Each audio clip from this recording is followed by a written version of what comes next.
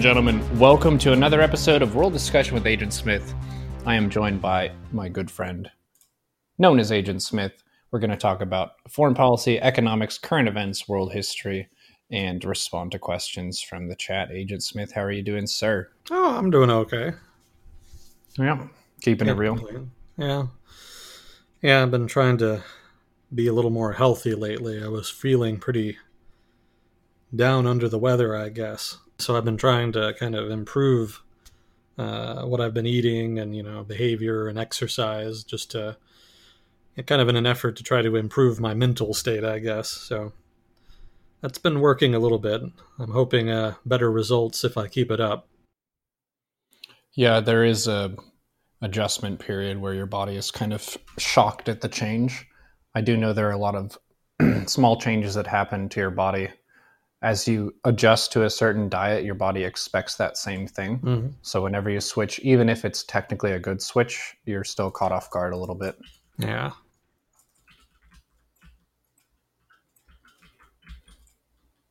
Yeah, it's good to hear that you're going for that. I've been trying to work on my lead up to practice with the Samurai Streams on Tuesday, where I'm very aware of anything I put in front of me and anything I do, and ask the question of whether that's related to my performance or not. And I try to pretty much cut out anything that's not directly related to my performance, which is surprisingly hard. There are a lot of distractions in 2020. That's putting it mildly. Yeah, unfortunately, there are. And it's been about 2 to 3 weeks since we've done an Agent Smith. That sounds about right. Yeah, so what has happened? What are the big ticket items that we've missed that might be worth mentioning? Big ticket items. Yeah. There's been a lot going on, actually. I've got a big backlog now from the past couple of weeks of all manner of stuff, and I've got a couple aggregated categories, aggregated topics, I guess, that kind of fall under a theme, so there's definitely quite a bit to go over. But big ticket item, I guess I would have to go with, off the top of my head, I would go with Syria. Has anybody mentioned anything about that, or have you noticed anything? I have not. What happened in Syria? All right, well, let me find my notes here real quick, because there's a fair amount going on. It comes down to tension between the Syrian government and Turkey. There's been some escalating series of tit-for-tat attacks, and it's looking like it could escalate further,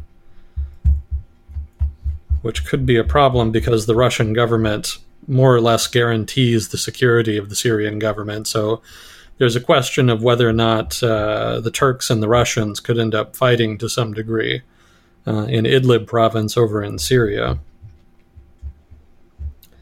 So let's see if I can find it here. Here we go.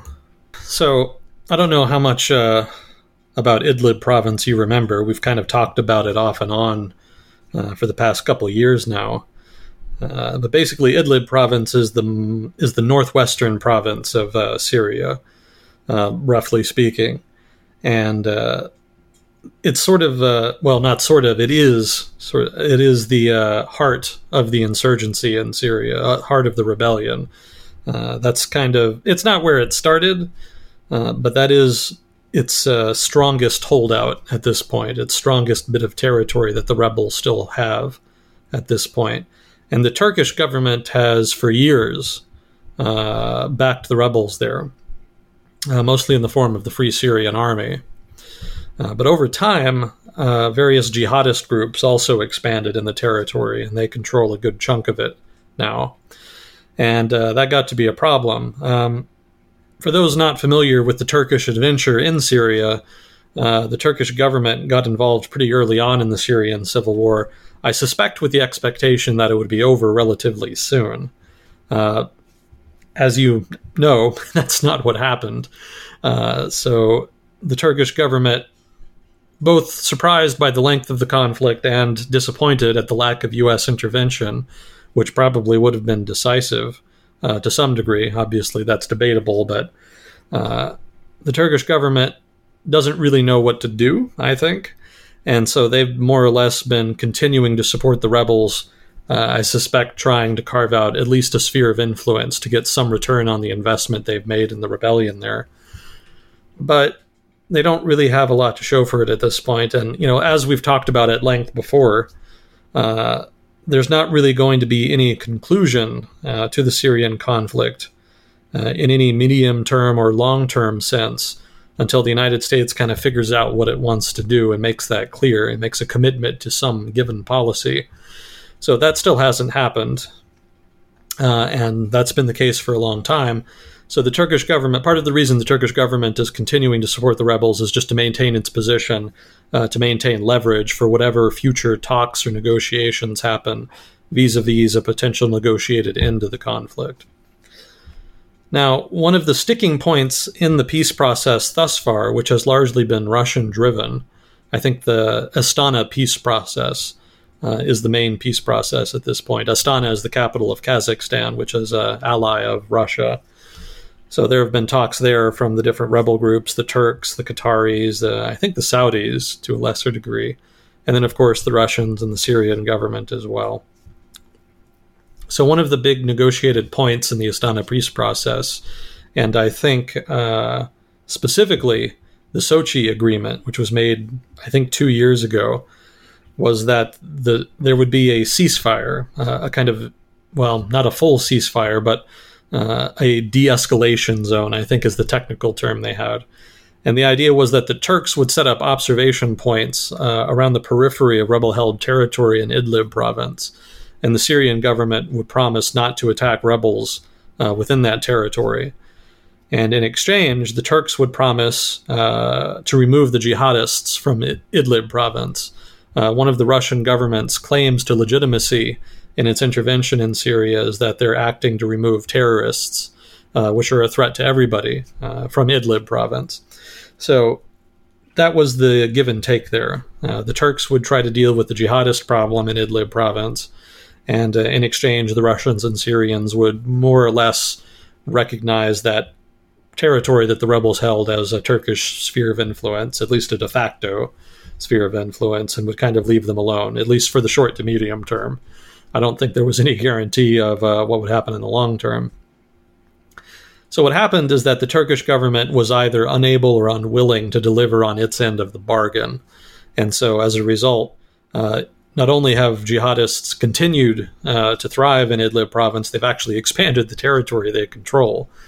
And so that's obviously a problem for the peace agreement. And eventually the Syrian government decided to start focusing. Well, I shouldn't say focusing. They started to attack the rebels in Idlib province, citing the fact that the Turks had not delivered on their end of the bargain as justification. Now, part of the reason the Syrian government did that is because that they had been successful in taking back other parts of Syria. They'd basically eliminated most of the, if not all of the Islamic State-held territory west of the Euphrates River.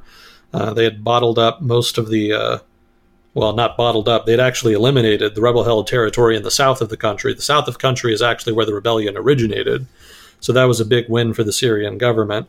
There's still a little bit of rebel-held territory around what, I think it's a town called Al-Tanif. It's sort of on the border with Jordan, and the rebels there have backing from the Jordanian government and the Saudis, I think. So for now, they don't bother each other. I think it has the de facto backing of the United States government as well. I think there was even a U.S. airstrike that killed some Syrian troops that were trying to attack it a couple years ago. So there's a deadlock there in that area around Al-Tanif. But for the most part, the Syrian government has eliminated rebels in the south of the country. They've eliminated the Islamic State west of the Euphrates, which is the bit of Syria that they control. East of the Euphrates is the Kurdish territories controlled by the YPG and the SDF.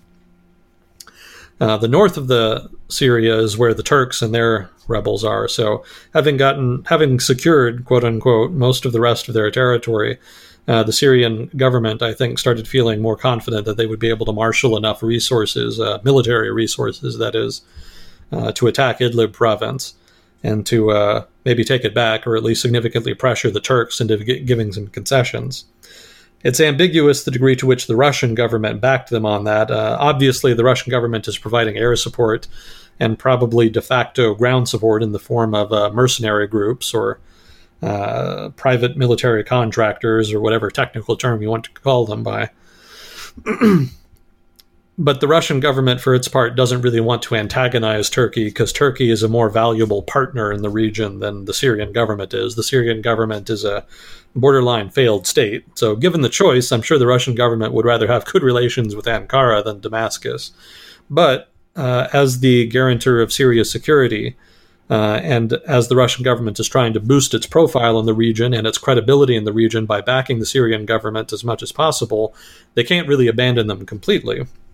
And that's a problem for the Russians because they can't really tell Damascus what to do. If the Syrian government wants to start shit with the Turks, there's only so much the Russians can do to stop them. I mean, they could hypothetically pull support, but then that undermines their credibility in the region. You know, their whole claim to fame, their whole claim to returning to prominence in the Middle East is that they're successfully propping up this government. But to abandon them when they're taking back territory that they feel was unjustly lost by a hostile neighboring power kind of undermines that commitment by Moscow.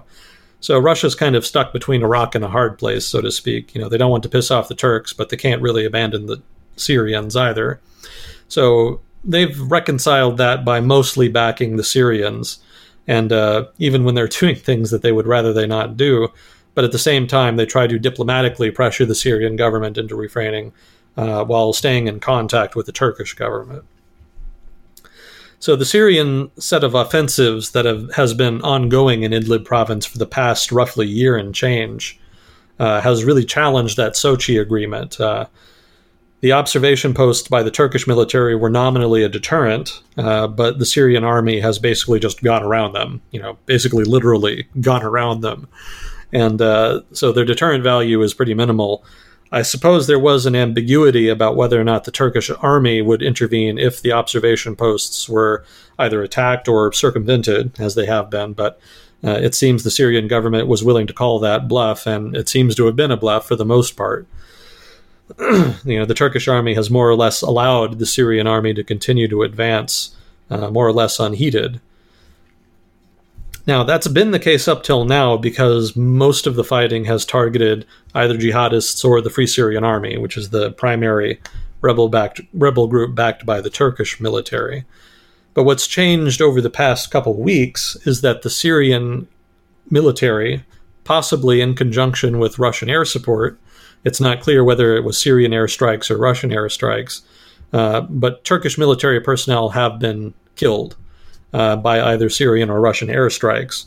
And that obviously is a big problem for the Turkish government, as led by strongman Recep Erdogan.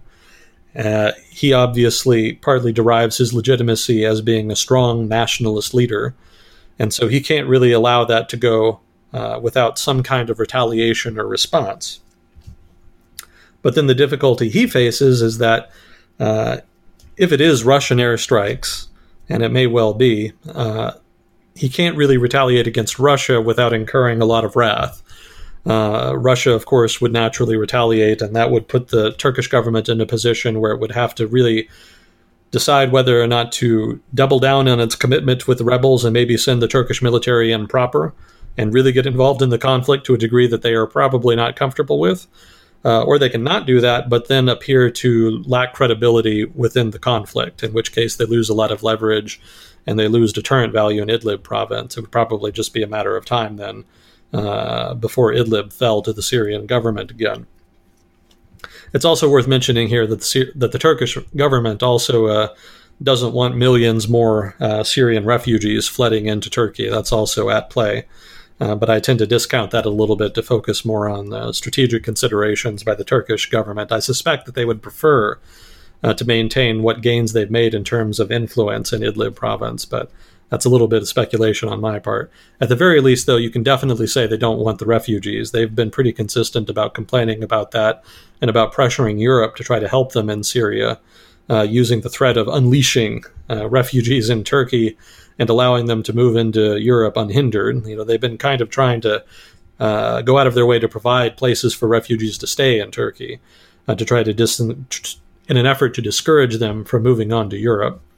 But in times of crisis or when there's tensions in Syria that the Turkish government is facing, they tend to threaten Europe with allowing refugees to move in to try to get Europe to help them set up a no-fly zone or otherwise provide some kind of diplomatic support for something that the Turkish government is working on. Usually it's a request for a no-fly zone, specifically a UN-recognized no-fly zone in Idlib province, or European recognition of the YPG as a terrorist group. That has to do with Turkish tensions with Kurds in the border area, which we've also talked about at length before.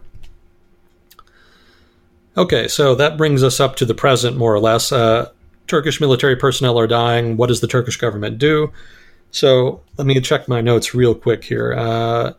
It's not really clear what exactly the Turks have been doing. In retaliation, the Recep Erdogan has been talking about retaliating and punishing the Syrian government, and there have been a lot of claims about Syrian military personnel being killed by Turkish artillery strikes, possibly airstrikes, although I haven't heard as much concrete on that. One of the things Erdogan said is that Turkey would begin striking Syria, quote, whenever it wanted, end quote, if there were further attacks on Turkish personnel. And he would also then consider the Sochi agreement null and void. Words of President Recep Erdogan there. So my suspicion at the time, because this happened I think a week or two ago, is that it was probably bluster, because I didn't think the Turks would really want to double down and with the commitment in Idlib province in general. Like we talked about a couple weeks ago, the Turks have been focusing a lot more on the Kurdish border area. That's been more their emphasis. And they seem to have been pretty averse to protecting the rebels in Idlib province, at least thus far. So I think the Turkish government would have been pretty okay with some bluster, some exaggerated claims of retaliation that may or may not have been true, as their principal form of retaliation, a way of saving face politically within Turkey. Keep in mind that's important to the Erdogan government because their popularity has been in decline over the past couple years. And in particular, one of the big signs of that was that they lost the mayorship of the city of Istanbul, the largest city in Turkey and the most important politically. So the fact that the opposition was able to capture that city was a pretty significant watermark in modern Turkish political history. And that's the first time there's been a major reversal for the AKP party, as led by Erdogan. And also, polls suggest that the Turkish people are getting tired of the refugee problem. Turkey hosts a lot of Syrian refugees, and it's very expensive, and there are issues with crime and people disliking having all of these people around. So all of the issues that come with hosting large numbers of refugees, that's taking its toll among the population. So that's not a vote winner for the AKP to be hosting all of these people. So the Turkish government is really hurting politically as a result. So in order to try to save face, saving face, I should say, is important for the Turkish government at a time when it's politically weak. And so that's part of the reason why this is a particularly sensitive issue, that Turkish military personnel are being killed. So let's see. So then after that, and after a lot of consultation between the Russian government and the Turkish government, because like I said a couple weeks ago, I suspect that they were trying to stage manage the whole issue. The Russians didn't want to escalate, the Turks didn't want to escalate, so they were trying to figure out a way that everybody could save face and kind of get past it. And then 22 Turks were killed in a Syrian airstrike after the fact. So that suggested then that things were going to continue to escalate, and that the Turkish government would not be able to save face with token measures. That suggested at that point that they were going to have to do something more substantive. So the most recent news is that the rebels in Idlib province have claimed to have retaken a critical city called Sarakav, which is a city along a highway that connects the second largest city in Syria, Aleppo, with the capital, Damascus. And that's been a pretty important strategic objective for a long time for the Syrian military. They had retaken it a couple weeks ago. That's part of what led to the recent tit-for-tat escalations. But it seems the Idlib province rebels have taken it back, although that may be pretty fleeting. But the critical thing here is that the Turkish military allegedly helped them take it by providing indirect fire support, that is, artillery fire. And if so, that suggests that could be one of the ways that the Turkish government is trying to retaliate. They're going to provide support of their own as a retaliation for the loss of Turkish military personnel.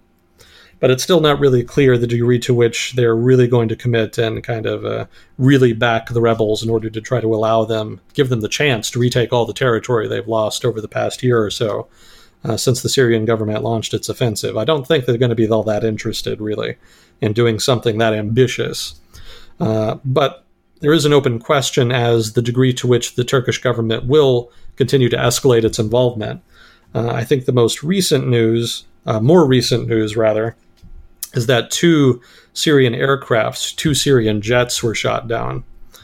And supposedly by possibly Turkish troops. That was a pretty inflammatory suggestion, but at the very least by either Turkish-backed rebels or Turkish personnel, rebel forces in general, let's say. And that's a pretty significant escalation if true, because they used man-pads, which is sort of the fancy military term for Stinger missiles, that class of missile, handheld anti-air missiles, let's call them. So for the rebels to be able to do that, because I don't think they've been doing a whole lot of that over the past couple years. That's a pretty, it's not necessarily a hard technology, a hard weapon to get a hold of, but in general, they haven't been using it all that much. I haven't heard about too many Syrian aircraft being downed. So for two to be downed in a week is pretty significant news, and I suspect that reflects a commitment by the Turkish government to try, to some degree, to retaliate here. So that's just part of that tit-for-tat series of retaliations. The Turkish troops get killed. The Turkish government tries to resolve it with token efforts. More Turkish troops are killed, so they back the rebels with artillery support. And more Turkish troops, I think, have also been killed in the past couple days. And so that's when the two aircraft were shot down on the part of the Syrian army. Syrian military, I should say. So the question then is how much further this tit-for-tat series of escalations will go. Again, neither the Russians or the Turks really want to fight each other, but the Syrian army and the Syrian military and the Syrian government, obviously they do. So it may be that the Turks have to commit their military to try to at least stop the offensive. They may not try to reverse the gains that the offensive has obtained for the Syrian government, but they may have no choice but to delve in and try to lay out some pain on the Syrian army in order to try to get them to stop. And that would probably be sufficient to satiate the Turkish government if they could do that. But it's an open question. It's not clear if the Turkish government would be willing to go that far. But they're going to retaliate somehow. And the danger is that they may accidentally retaliate against Russian forces, or maybe even deliberately retaliate against Russian forces, in which case there could be a spiral basically into a general conflict, perhaps just localized in Syria between Turkish forces and what limited Russian forces are on the ground. But perhaps with the danger could be that it could expand more broadly. I don't think that's likely, but it's possible. It's an interesting question, though, because Turkey could definitely put a lot of pressure on the Syrian military and the Russian military in Syria if they wanted to, just because the Turkish military is relatively good. It's relatively well-funded, it's well-trained, it's a NATO member, so, they've got a lot of the newest goodies, high-tech stuff. So if they really committed hard, it would be pretty hard for the Syrian army to stop them. They would need a lot of support from the Russians to do that, and I don't know that the Russians have enough assets on the ground to really counter such a large sort of offensive. Again, right now, it's mostly just air support and mercenaries. And logistically, it would also be very awkward because most of the supplies that Russia sends have to come through the Straits of Bosphorus. Well, I shouldn't say supplies, but ships anyway. The Russian Navy has to send ships through the Straits of Bosphorus, which, of course, Turkey controls. Supplies can come by air over Iran, through Iraq, and then into Syria, so that's probably not too much of a problem, but losing the Straits of Bosphorus would be a little hard for them. Hope I'm pronouncing that right. But anyway, that's kind of where we are. That's sort of where the balance of power is right now, and that's the open question that we're looking at in Syria, just what's going to happen with Idlib province and the fighting between the Turks and the Syrians. So there's that. And then also the negotiations between Turkey and Russia are ongoing, but they're not really going anywhere. It looks like the Russians are going to stick by Syria. I read an Al Monitor article by a journalist suggesting that maybe Erdogan thought that he was too valuable to piss off, basically. That Erdogan expected the Russian government to try to successfully pressure the Syrian government into backing off, in order to avoid alienating Turkey, because Turkey was so important. Obviously, that hasn't happened. So, if that's true, Erdogan has been proven wrong, and he's kind of put in this awkward position he is, where he has poor choices to choose from. But he's going to have to choose from one anyway. So that's something to watch going forward. To be more specific on the negotiations here, the Russians are saying that they want the Turks to move their observation posts further closer to the Turkish border, to basically pull them back. And they also want them to agree to redraw the de-escalation zone that was negotiated in the Sochi Agreement in 2018. The Turks, for their part, want Damascus to just pull back to 2018 lines. They want them to give up all the territory that they've gained over the past year plus, to try to reset things to the status quo a la 2018. Obviously, the Syrians aren't that interested in that, so it's not likely to be an agreement, but the fact that the Russians are continuing to stand by them suggests that the impasse is definitely likely to continue. I did pull up the map here of Idlib province, just so people have a basic sense of what we're talking about. Yeah, it's Turkey, Syria. Yeah, it's kind of on the northwest quadrant of Syria. Not quite. Aleppo is further north than that. I thought Aleppo was east of Idlib province. It is, yeah, northeast. Oh, okay. Yeah, it's nestled in there next to that little bit of Turkish territory that kind of juts into Syria there. That's actually, I think it's called Hatay. I don't remember exactly, but that province of Turkey is actually ethnically Arab. It's not ethnically Turkish, although I think there's been some Turkification over time since they got it. They actually got that from the French. That was back when the French controlled Syria. And there was some kind of agreement made wherein that piece of territory, which was originally Syrian, was given to Turkey. I don't remember exactly what the context was. It's been too long since I read about it. But there was some kind of quid pro quo, and Turkey was able to get that in return. And to this day, there's a very large number of ethnic Arabs who live there. But is it nice? I think that's one of the tricky things about a lot of these territorial disputes and conflicts is sometimes it's over ground that's pretty valuable, like the Crimea situation. That's a pretty nice bit of land, versus when the Islamic State was expanding, they were taking a bunch of stuff that wasn't really super desirable. Yeah, it wasn't... The stuff that they were taking was basically the stuff where there wasn't any kind of power in place. Eastern Syria is not super wealthy. It's specifically because it's not very wealthy that the rebellion happened in the first place. There was a drought. There was a drought, and the disproportionately agricultural economy in Eastern Syria was really damaged, and so that really hurt the regime's popularity, which was already not great. It's a pan-Arab nationalist Ba'athist authoritarian political system, with all of the corruption and inefficiency and favoritism that implies. So it's not as though the government had a lot of innate support to begin with. So the drought just the drought was the straw that broke the camel's back, although there was other stuff happening as well. There was some nascent protesting, and I think some kids ended up getting caught spray painting graffiti or some damn thing. And, oh no, the vandals. Well, they were arrested and tortured for the effort, and that really aggravated a good chunk of the population. Torturing children will do that. Vandalism? Yeah. Well, I mean, it wasn't for vandalism per se. It was more the fact that they were spray painting anti-government slogans, and it was kind of a form of protest. Are there pro-government graffiti slogans? That sounds very contradictory. I'm sure there are. I'm sure there are. The government does have some legitimate support in Syria. It's not as though that everybody in Syria thinks the rebellion is a great cause. There's plenty of people, as I think specifically the ethnic, the Alawite. That's not an ethnicity, actually.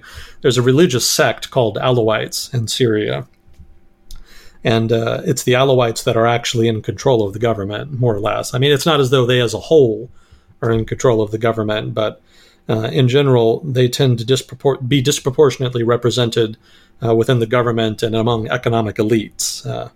That's a legacy of French control. The French were trying to maintain control of Syria when it was a UN mandate, which they got from the Ottoman Empire after World War I in the Treaty of Versailles, I think it was. And one of the little strategies that they had was to take this community, which had traditionally been pretty marginalized in Syrian history, these Alawites, whom a lot of people do not consider real Muslims, which is not a great label to have in the heart of the Muslim world. So they were marginalized, they were not treated great, and so the French found them to be pretty natural allies. So they gave them disproportionate access to education, they gave them opportunities to staff the bureaucracy of the Syrian government, and as a result, over time, they came to become the elites of Syria. And that's actually where the Assad family comes from. They were sort of that group. So that group has a lot to lose if the government falls from grace, because they're a minority. They're not a big part of demographically, they're not a majority at all. So, if the government were to fall, they stand to lose their privileged position. But there's also the problem of jihadis. Again, not being considered real Muslims, quote unquote, is a pretty bad mojo when you're dealing with jihadis. And so there's a fear that if the government fell, then the jihadis would sweep into Alawite territory and commit genocide, would just wipe them out. So a lot of people, even people who are relatively liberal, are sufficiently afraid of what would happen if the government fell that they actually do genuinely support Assad. It's debatable the degree to which they think that Assad is actually a good leader, whether they think the system as it is a good system. There are some, I think, who do think so, but I think for the most part, a lot of people who support the government see it as the lesser of two evils. We probably don't have too many Assad supporters listening, but if they do, maybe they could give us their perspective in chat. That's certainly one of the cool things about this segment, is that we have sort of this live interaction with people of diverse viewpoints. So hopefully such a person, if they're listening, would be willing to kind of share that perspective. But yeah, the government does have that kind of support. And it's specifically Alawites are sort of the heart of that. Not sure how I got onto that. Syria, Turkey, France, Idlib province. Yeah. Well, I guess to finish the point, the negotiations between Russia and Turkey aren't going anywhere. And so that suggests a standoff. Somebody's going to have to blink. Right now, if things keep escalating, then there's a real danger of a broader conflict breaking out. Ideally, one that would just be localized to Syria. That might not even be so bad, because then the Turkish army could move in, fight the Syrian army in a battle or something, probably win. I have a hard time seeing the Syrian army holding up against a top-notch, well, I guess I don't know enough about the Turkish military to call it first rate, but my impression is that as a NATO military, it's upper tier, let's say. I think that at least would be uncontroversial. So if they could do that, then equilibrium could be restored, and then there you go. Things can kind of go back to normal. But if they do end up fighting with the Russians, then there could be a push, back and forth push between the two fighting for territory. Kind of like what we've seen with the rebels without Turkish support, only now with Turkish support, and with the danger of the Russians feeling the need to commit their own forces into the region. So at that point, I guess I'm kind of belaboring the point. Let's just call it danger of escalatory spiral. Let's call it that and put a bow on it. This could get worse. You have been warned by Agent Smith. So the Turks have started threatening Europe with refugees again since this has started happening. And I think the thing that they asked for was UN-recognized no-fly zone in Idlib province. So the fact that they've returned to that kind of illustrates the impact, how serious the Turkish government is taking the issue, because they had been demanding that Europe label the YPG a terrorist group. They had been asking for support in relocating refugees from Turkey into that strip of territory along their border with the Kurdish area. That's really been more their focus over the past year or so. So the fact that they kind of shifted gears and started asking for the no-fly zone again kind of illustrates how important this is to them. Let's see. I think I got the gist of all that. Kind of going from memory, but yeah, that's what's going on in Syria.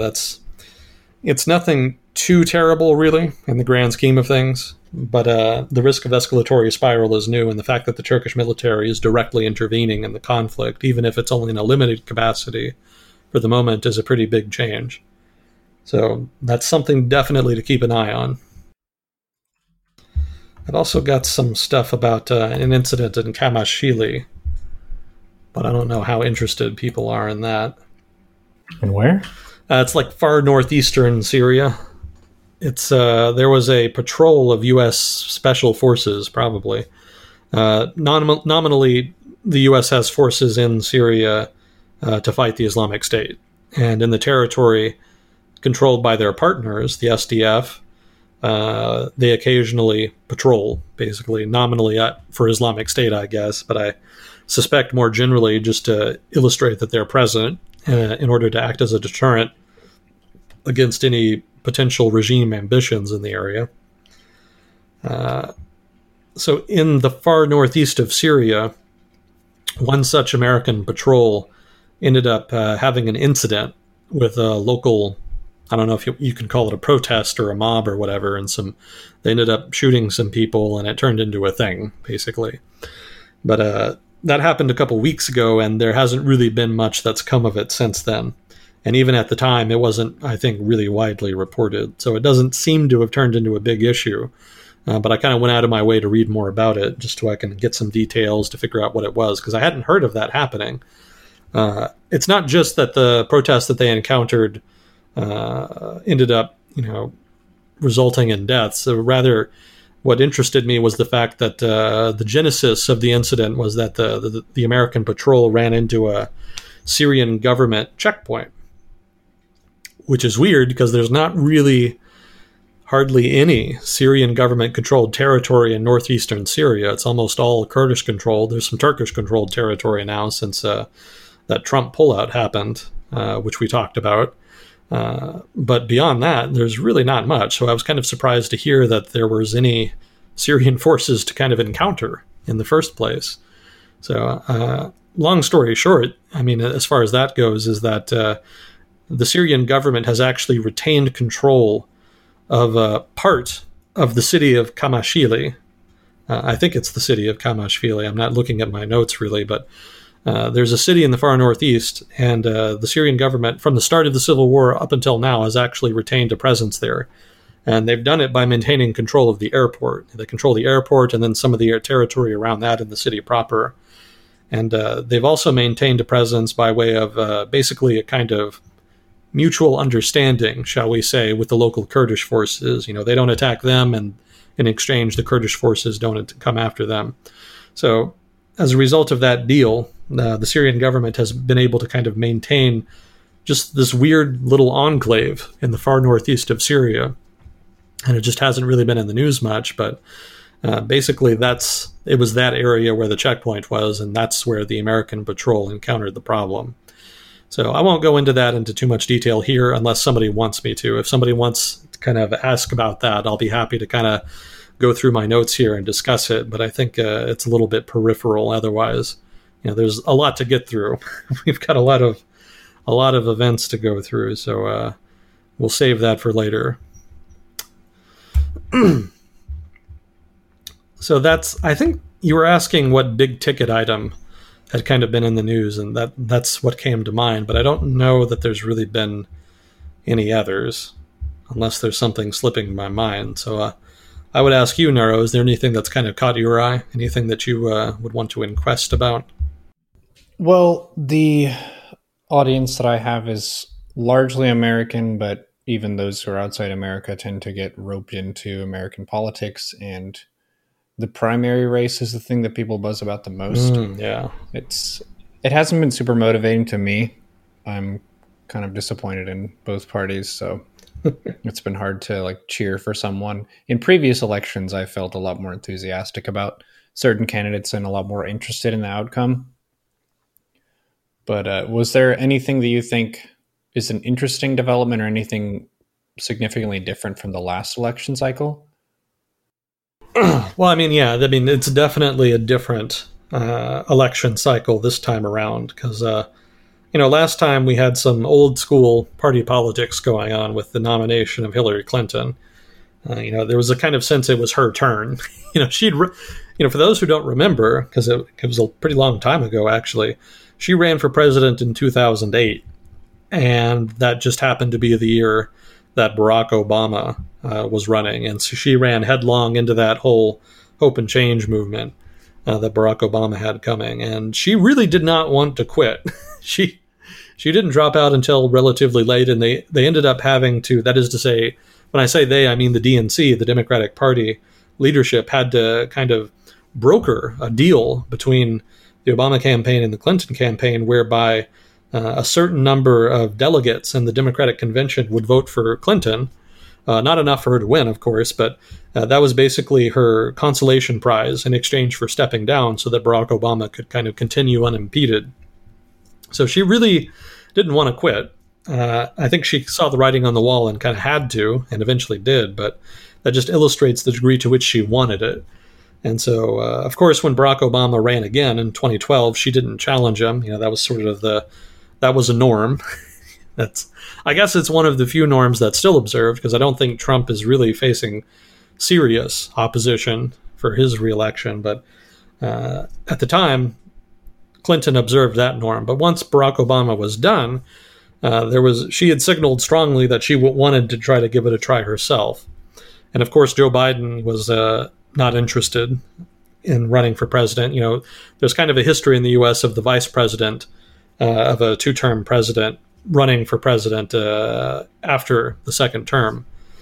So Joe Biden was vice president under Obama, but he wasn't interested. So there was an open field for the Democratic candidacy in 2016. And so, of course, that's where Hillary Clinton really decided to stake her claim and almost got rolled again, this time by Bernie Sanders and the left wing of the party. But the party, as well as voters in the primaries, ultimately kind of gave her the edge. But it was pretty controversial. So basically, the establishment got its way, and it was very much an establishment candidacy and an establishment nomination. So this time we're seeing a similar dynamic play out, but it seems like the populist forces are much more powerful.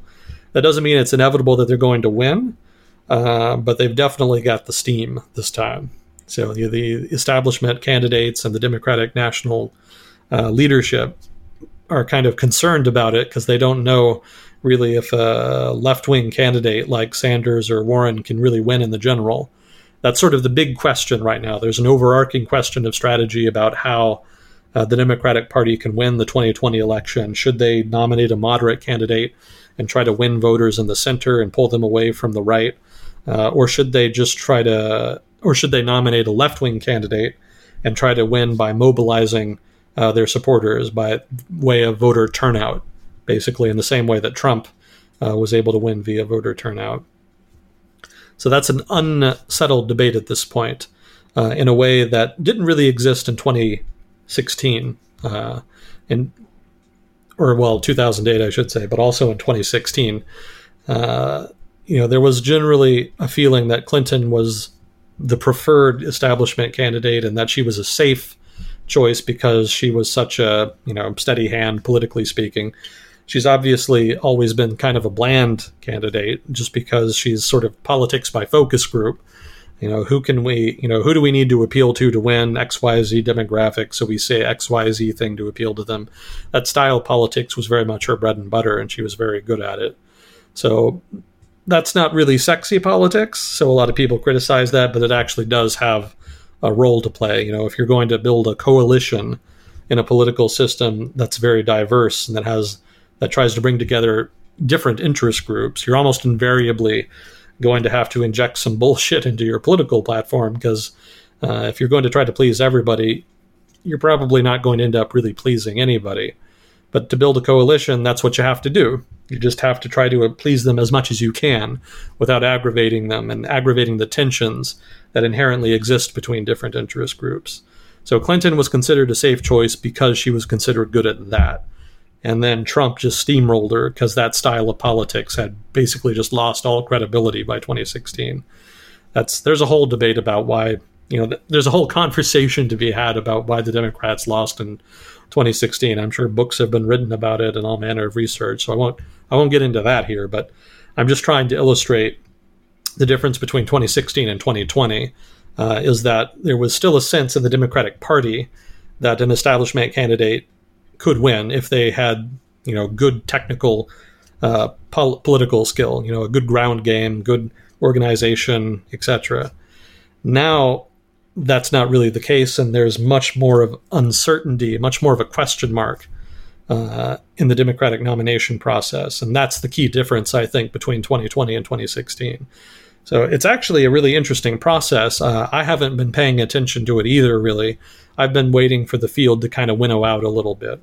There's always early going, there was a lot of candidates running, and I wasn't really all that interested in reading in detail about each of them and all their different, what differentiated them and what different groups were supporting them and all that jazz. I figured it would be easier, given the ebb and flow of a campaign like that and change how quickly fortunes can change. I didn't think it was really worth the effort until we got closer to the end point. Obviously, there's still a ways to go, but the field has started winnowing. We started the actual primaries have been happening. So we have a little more certainty. So I've been following it a little more closely to try to start to draw a bead on just what the dynamics at play are, who the different candidates are, and what the different policies being proposed are. So I do have a bit to talk about on that. I've got notes on it, so we can kind of delve into that a little bit. But just to kind of address your point, or your question, which I'm probably spending too much time talking about. There is definitely a big difference, I think, between 2020 and 2016, and I think it's worth following at this point. I don't know that it was worth following before, given all the, again, the crowded field and all the theatrics and whatnot. But I think we're starting to kind of home in on the key questions, about the strategy, for how to win 2020, what the different policies that are going to win are, etc. So I think we're kind of getting to a point where we can really have some meat to analyze. So let me see if I can find my notes here on that. I don't know how many people outside the United States are listening, and to, people who are outside the United States and listening and are interested in the Democratic nomination process, but I actually designed these notes more or less for them, just to kind of give them a rough outline of the different candidates running for the Democratic nomination in the 2020 election, just to give you an idea of roughly who they are and generally who they represent, or at least who the voters are that they're trying to appeal to. I've got so many notes over the past couple weeks, I'm having trouble finding it, so give me a minute here. Oh, here we go. So some of this might be old news to you, Neuro, because you're probably relatively familiar with most of the candidates at this point, right? Some of them. I haven't done a ton of research. I've been feeling relatively more apathetic with this election cycle as opposed to the previous one.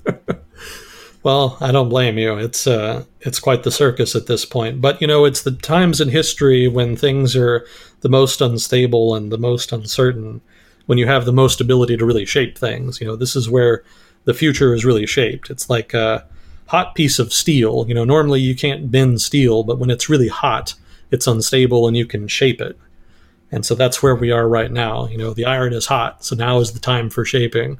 So I can understand the apathy, but at the same time, if ever there's been a time for activism and involvement, this is definitely it. I remember so many times over the past 20 years, especially when I was in college, there was kind of a sense, college kids are always cynical and, they're jaded. So there was a sense that, you can't really change that much. And what can you do? We had all the establishment candidates running. So there was a kind of a sense that politics wasn't that sexy.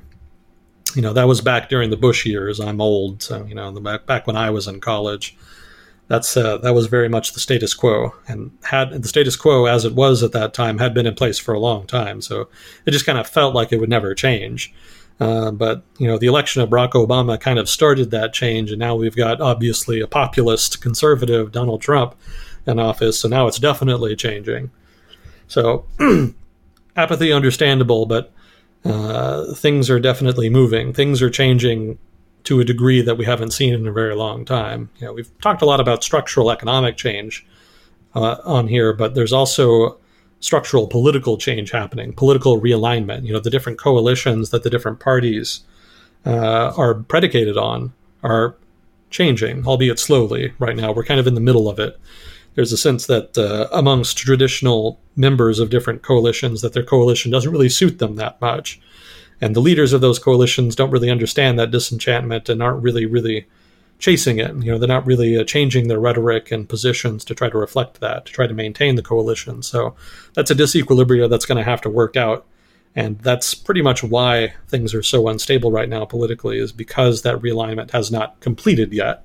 We don't really have a set of new coalitions in place where there's clear dividing lines between the different coalitions and what they stand for, and a clear quid pro quo, a clear set of trade-offs between different interest groups within coalitions that bind them together into coalitions that can be expected to last, that can kind of stand the test of time, at least to the short to medium term.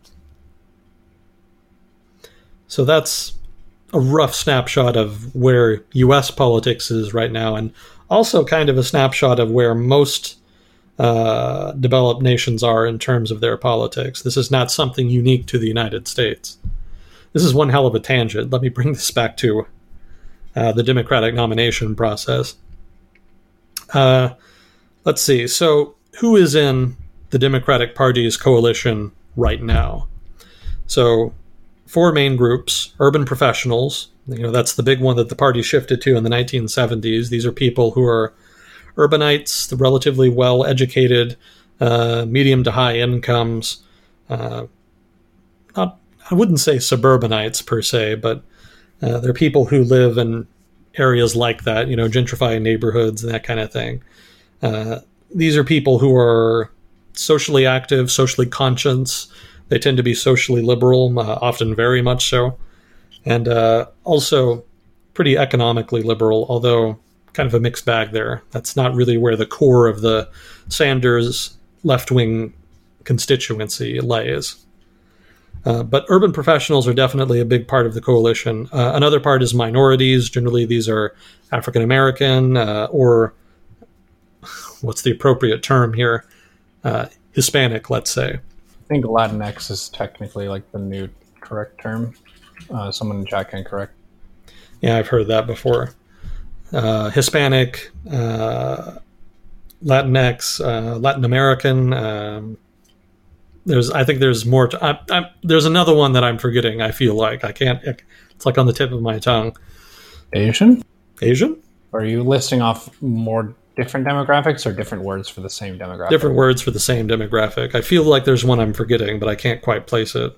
Well, regardless, I'm slipping here because the term, whatever you want to call that group, Latinx or Hispanic or whatever, that's actually kind of a very diverse group. It's not a monolithic group. So those of you outside the United States who might be listening, I would emphasize that point. It's relatively more of that group supports the Democratic Party, but there's actually a very large minority of them who support the Republican Party, who are conservative. And, those differences are geographic. There's a very large community of people who are descended from Cubans, for example, in the United States. That's one part of that community. And then there's a large community of Dominican descended people up in the northeastern U.S., and a large community of Puerto Rican descended people, I think mostly also in the northeastern U.S. And then, of course, in California and Texas, we have a lot of people who are descended from Mexicans and Central Americans of one sort or another, Salvadorans, Guatemalans, Hondurans, etc. So it's a very broad-based, diverse group.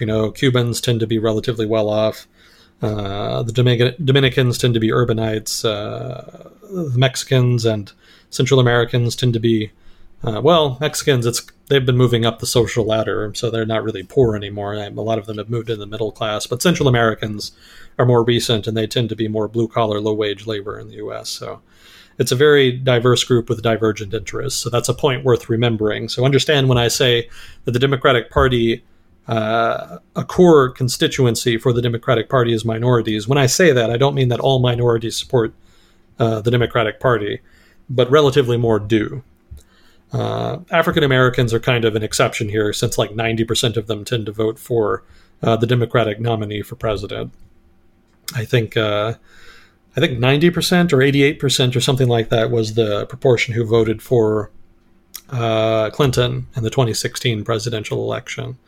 So that's a very strong voting bloc for the Democratic Party, but other minority groups tend to be more mixed.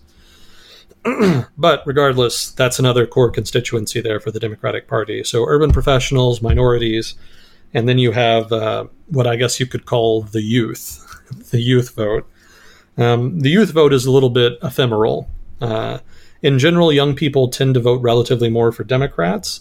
The trouble with them, though, is that they also don't tend to vote as much. Their voter turnout tends to be pretty eclectic, that is to say, inconsistent. Generally, during the big elections or big keystone elections, like 2008 or probably what's going to be 2020, they tend to turn out, the turnout tends to be much higher. But in elections where there doesn't really seem to be a lot at stake, or where they don't have a candidate that really motivates them, turnout tends to be a bit lower. That may be part of what happened in 2016. Regardless, the Democratic Party goes out of its way to try to appeal to younger voters because they see them as an important part of that coalition. And that's actually one of the reasons why the Democratic Party has generally been a little better about innovating the digital space, that is to say, political involvement in digital space. I remember way back in the day when I was in college, the Democratic Party was there's only two, but the Democratic Party actually got involved online before the Republican Party. So the Republican Party did not have like a strong presence on dig.com, which was the big thing back in the day. And they also started websites like moveon.org, and I'm sure there's others as well, but MoveOn is the one I remember. So those are examples of digital activism, digital involvement politically. And the Democratic Party did that well before the Republican Party. And the reason that they invested relatively more resources is because young people were more digitally conscious. I think digital natives is the fancy term that marketers have for them. And so they wanted to try to leverage their advantage with younger people by investing in that space, since that's where they were. So that's an example of how important the youth vote is. So that's the third leg there. And there's kind of also a fourth leg, and this is kind of an amorphous one, reformers, what you could call, or socialists. This is sort of the far left of the party. And this isn't one that's really been, I think, traditionally considered a core part of the constituency there. But political changes over the past 10 years have revealed an emergent far left in the United States. I don't think it's really powerful enough to really swing the party or be a major player per se. If they do get Bernie Sanders nominated, that would be their first big win. But you can't really deny at this point that they're a political force that has to be considered. So a tentative example here of a constituency, an emergent one, I think at the very least, you could say. So for those of you maybe not familiar with the Democratic Party and who its core constituents are, I hope this list kind of gives you an idea of why the Democratic Party does what it does, how it strategizes, etc. Who it's trying to appeal to when it's out there campaigning. You know what? I forgot unions.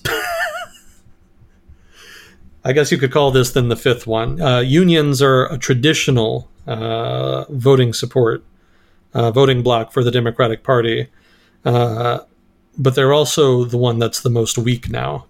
Maybe not as weak as the emerging reformist group, but they used to be the strongest one. The Democratic Party used to be the party of workers, but unions have been in decline for the past couple decades, and now a relatively small percentage of the U.S. workforce is in a union. So technically, the working man, quote unquote, or unions more generally, have been a core part of the Democratic Party's voting bloc, but that's really started to change, and that's really a voting bloc that they've really started to lose to the Republican Party as a lot of those people have started to vote more conservatively. You used to call them Reagan Democrats, people who were working class but who voted for Ronald Reagan in the 1980s because they were nationalists or patriotic, whatever your preferred term would be, and they wanted a government that was economically relatively liberal, or would at least look out for their interests, which the Reagan administration actually kind of did. You can see that in the way that they treated Japan in the trade relationship. The Reagan administration kind of had a soft trade war with Japan in the 80s, and that was considered a return. That was more or less done in recognition of the support that Reagan Democrats had given Reagan back in the day.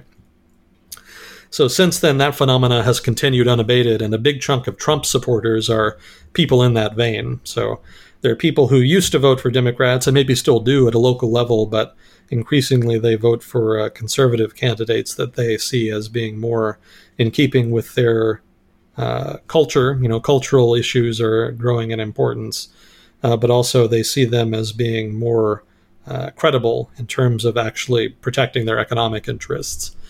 Democrats have promised this, that, and the other over time, but haven't really delivered much. But here's Donald Trump, who's actually acting on the things that he's promised to do for them. Whether or not he's done anything substantive is another debate, but there is a general feeling that he's the first politician in a very long time who's actually done something for the working class in the United States, at the very least something really substantive.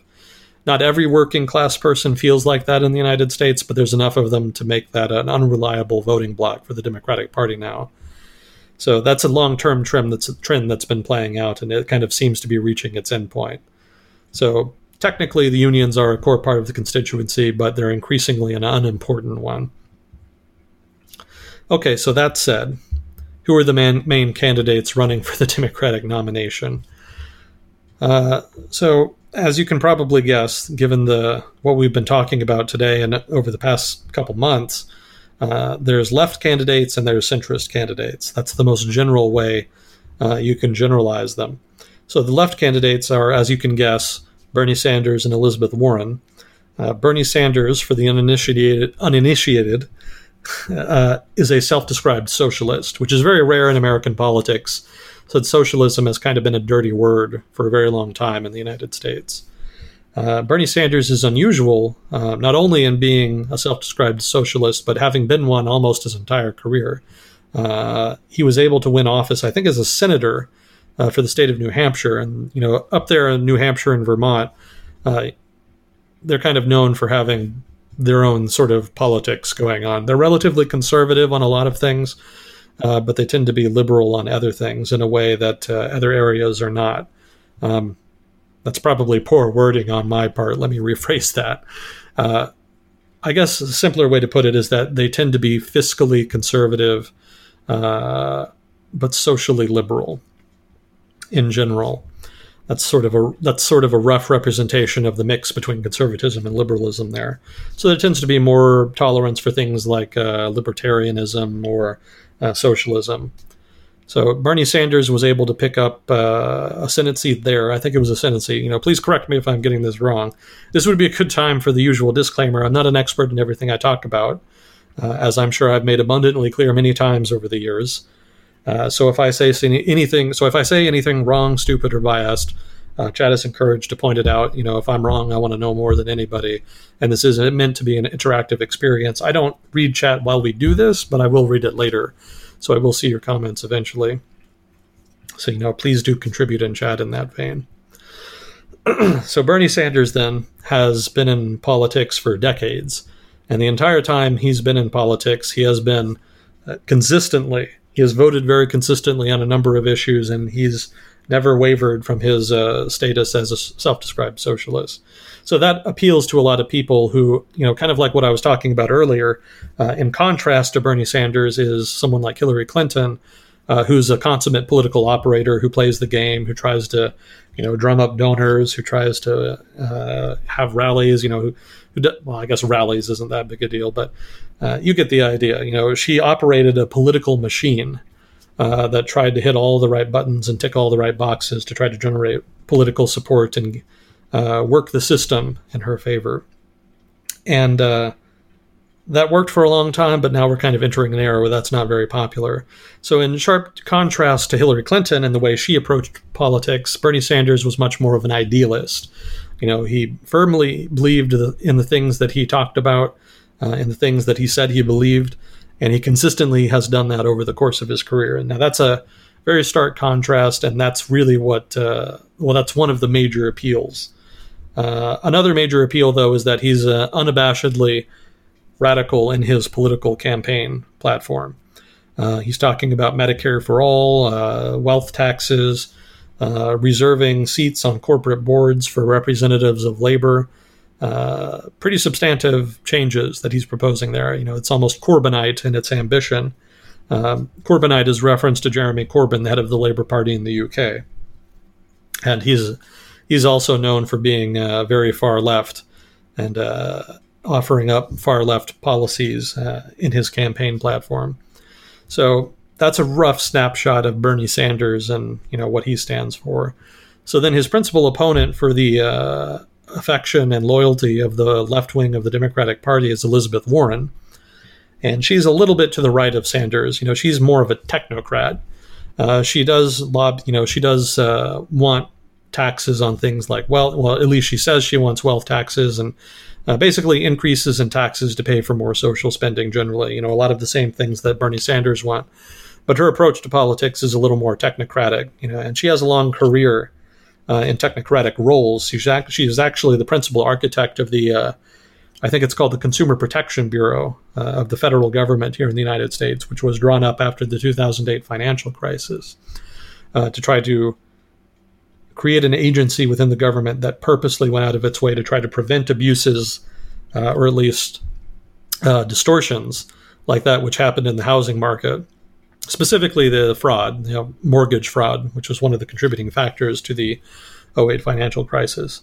But it was also given a broad remit to try to address fraud of most any sort, in so much as it related to consumers. So Elizabeth Warren was one of the principal designers of that, and she was originally going to head it, but she kind of fell victim to that partisan rhetoric and partisan atmosphere in Washington during the Obama administration. So her nomination to be the first head was, I believe, stymied. She was not given the opportunity, but she stayed involved in politics and kind of leveraged the political friction that generated with her failed nomination to get into politics. And I think I don't remember what it was she did. I don't remember if she was a senator or a House rep. I'm sure somebody in chat probably knows. But she was able to win a seat and stay in politics and keep her name sort of in the game. And since then, she's tried to leverage her past as a technocrat to try to win leftist voters. That is to say, the left wing of the Democratic Party. She's kind of known for having a plan for everything.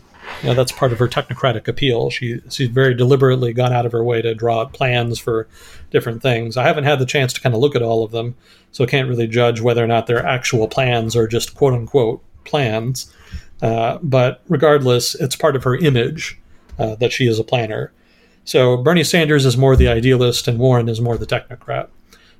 Pick your poison, as it were. So for those unfamiliar with that wing of the party, that's sort of where they are right now. So then that brings us to the centrist part of the party, and that party is split between three candidates at this point. Now, the leader right now is Joe Biden. So Joe Biden was vice president during Obama. He didn't want to run for president in 2016. He may actually have wanted to, but didn't want to upset the party, since there was kind of a consensus that Clinton deserved it, quote unquote. So there may have been something there on that count. But regardless, he's running now. And he's very much running for the centrist part of the party, the centrist voters in the party. So his principal claim to fame is having been vice president during the Obama administration. And the Obama administration is still pretty popular with a lot of left-wing voters. Maybe I should say Democratic voters. And let me see here. So, We're reading in the chat here that he didn't run in 2016 because his child died. That's right. I forgot about that. So, thank you for the correction. He wasn't just making way for Hillary. There were other personal things, but they do have a lot of overlap, because you're saying that he's the centrist one, and when I think of the 2016 cycle, that's what Hillary was. She was the establishment Democrat who was closer to the center than Bernie. Yeah, Joe Biden's a little bit different, though, because one of Joe Biden's big political advantages has always been that he's, shall we say, folksy. He has an appeal with the common man. And he's he's a former senator, so it's not, I think he's a former senator anyway. He had either a rep or a senator. I want to say senator. Regardless, he's been able to leverage his appeal with the common, however you want to frame that, common man, blue collar worker, whatever. He's been able to leverage that into political success. And he's kind of been banking on that with his current run for the presidency. So his common man appeal, the fact that he was vice president of a popular administration, those are the cornerstones of his campaign thus far. He also has a relatively high appeal amongst African American voters, which is a big advantage because, again, that's one of the core voting blocks for the Democratic Party. And that's actually what revived his campaign just recently. I'll get to that in a little bit. But that's an advantage for him and for the party. One of his problems, though, is that he's known for being what's called gaffy prone. Gaffes are, is it gaffy or gaff? I'm not sure. I don't know. What does it mean? Like putting your foot in your mouth, so to speak, like making a mistake, saying something, but trying to say something, but saying it in a wrong way that gets reinterpreted in a very negative way. He's known for doing that a lot. So he's not the best speaker. Let's put it like that. So that's one of his disadvantages. But I don't know that it's too much of a disadvantage in the grand scheme of things. I think a bigger problem he has is that his politics are not that substantive. His campaign is not predicated on substantive policy change, etc. It's more of a boilerplate campaign of the sort that's been run for a long time now. I don't see a lot of the passion or creativity or innovation that you can see in some of the other campaigns. But regardless, he's the front runner amongst the moderate candidates at this point, or the centrist candidates, however you want to frame that. Pete Buttigieg is another major moderate candidate running. He's very explicitly targeting that vote, the moderate vote, quote unquote. Joe Biden right now is basically just running to get the nomination. He's very strategically focused on that. But Pete Buttigieg kind of weighs in on that overarching conversation about whether it's better to have a moderate nominee or a left nominee by very much trying to cultivate an image, a political image, as a moderate.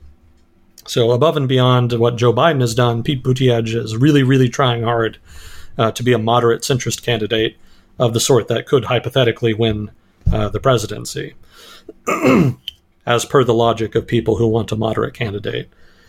So the reason I frame it like that is that he's running a campaign that's also kind of boilerplate, but it's also really trying to hit certain targets. For example, he's a very well-credentialed candidate. I'm not explaining this great, but bear with me. He's a well-credentialed candidate in the sense that he's 1, gay, 2, he's a veteran, 3, he was the mayor of a Rust Belt city. So all of those are important boxes to tick for a hypothetical Democratic nominee. Obviously, LGBT issues are important to the Democratic Party and to a lot of social activists. So the fact that he's gay is a plus for them. He can kind of appeal to that group. The fact that he's a veteran means he can appeal to Reagan Democrat sorts of voters, that sort of Rust Belt type of voter. And the fact that he was the mayor of a Rust Belt city also ties into that. So he ticks a lot of the boxes that you would have to tick in order to appeal to a moderate sort of voter of the kind that people who want a moderate candidate for the Democratic Party want to appeal to. There's a sense that if they can win back enough of the voters, enough of the Reagan Democrat type of voters, they lost to Trump in 2016, then they could win in 2020. So Pete Buttigieg is basically a candidate who's almost genetically designed, almost scientifically engineered to be that guy. So whereas Joe Biden's principal claim to fame is his past, the fact that he was a part of a previous administration, Pete Buttigieg has more credentials as somebody who's done something. Although his career is a little slack. Joe Biden has a lot more experience working in Congress, whereas Pete Buttigieg has never been at a national level. He's only ever been a mayor. I don't know what, I don't know what city it was. It slips my mind. Maybe somebody in chat knows what city he was a mayor of. But the fact that he's only ever been a mayor is one of the criticisms of him, that maybe he's not ready for the big time yet. So that's sort of the big difference. So those are some of the differences, at least as I'm familiar with them anyway, between Joe Biden and Pete Buttigieg. And so they're the principal competition for that moderate centrist vote in the Democratic Party. Sorry to interrupt you. Can someone please type his name out so I can try to pronounce it? Because people are laughing at your pronunciation, saying it sounds like he's Buttigieg. He's the mayor of Bootytown. Anytime you say anything that sounds remotely like booty, it's twitch.tv. If it's Djibouti, then they're just going to say Djibouti with the gasm face. It's just how it is. Well, I think it's pronounced Buttigieg, but I guess I could be wrong. That's what I thought. I was trying to learn how to pronounce his name earlier. I was looking up... He dropped out of the race today. Oh, did he? Okay, I hadn't seen that. Buttigieg. Well, anyway, those are the two main centrist candidates. There's also another centrist candidate named Amy. I'm going to mispronounce her name for sure. Amy Klobuchar, I think it is. And I'm not as familiar with her. I actually forgot to go and do background research on her, but she doesn't have a strong national profile. I think she was a senator? No, not a senator. She was a state-level politician in Minnesota, I think it was. Somebody can correct me on that. I don't have the details. I didn't look too much into her because she's easily the weakest of the three moderate candidates. And she's just hanging on by the skin of her teeth. I don't suppose maybe she's dropped out now, too. That would kind of make sense if Buttigieg has dropped out. Or Buttigieg. I'm going to trip over that all night. Idea. The chat typed out 16 different things, so I have no idea what it is. We'll call him Mr. Buttigieg. Okay. So those are your three moderate candidates then: Biden, Buttigieg, and Klobuchar. It's looking like Biden is probably going to come away with it. If Buttigieg has dropped out, then that kind of suggests that Biden's going to be the centrists guy. Now, that said, there's also a third group besides centrists and left-wing candidates. And these are sort of the dark horse candidates. And these guys are basically the two billionaires who decided to join the race of their own accord. They kind of bought their way in, basically.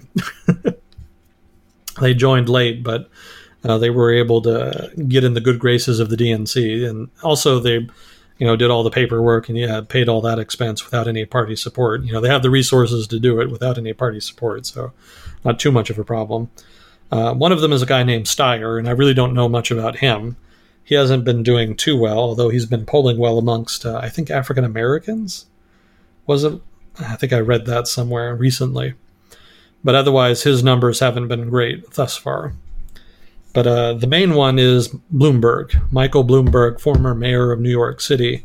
He actually has not been running in the primaries thus far. He's waiting to run in what's called Super Tuesday, which is when the big states like Texas and I think California have their primaries. And there's a lot more delegates.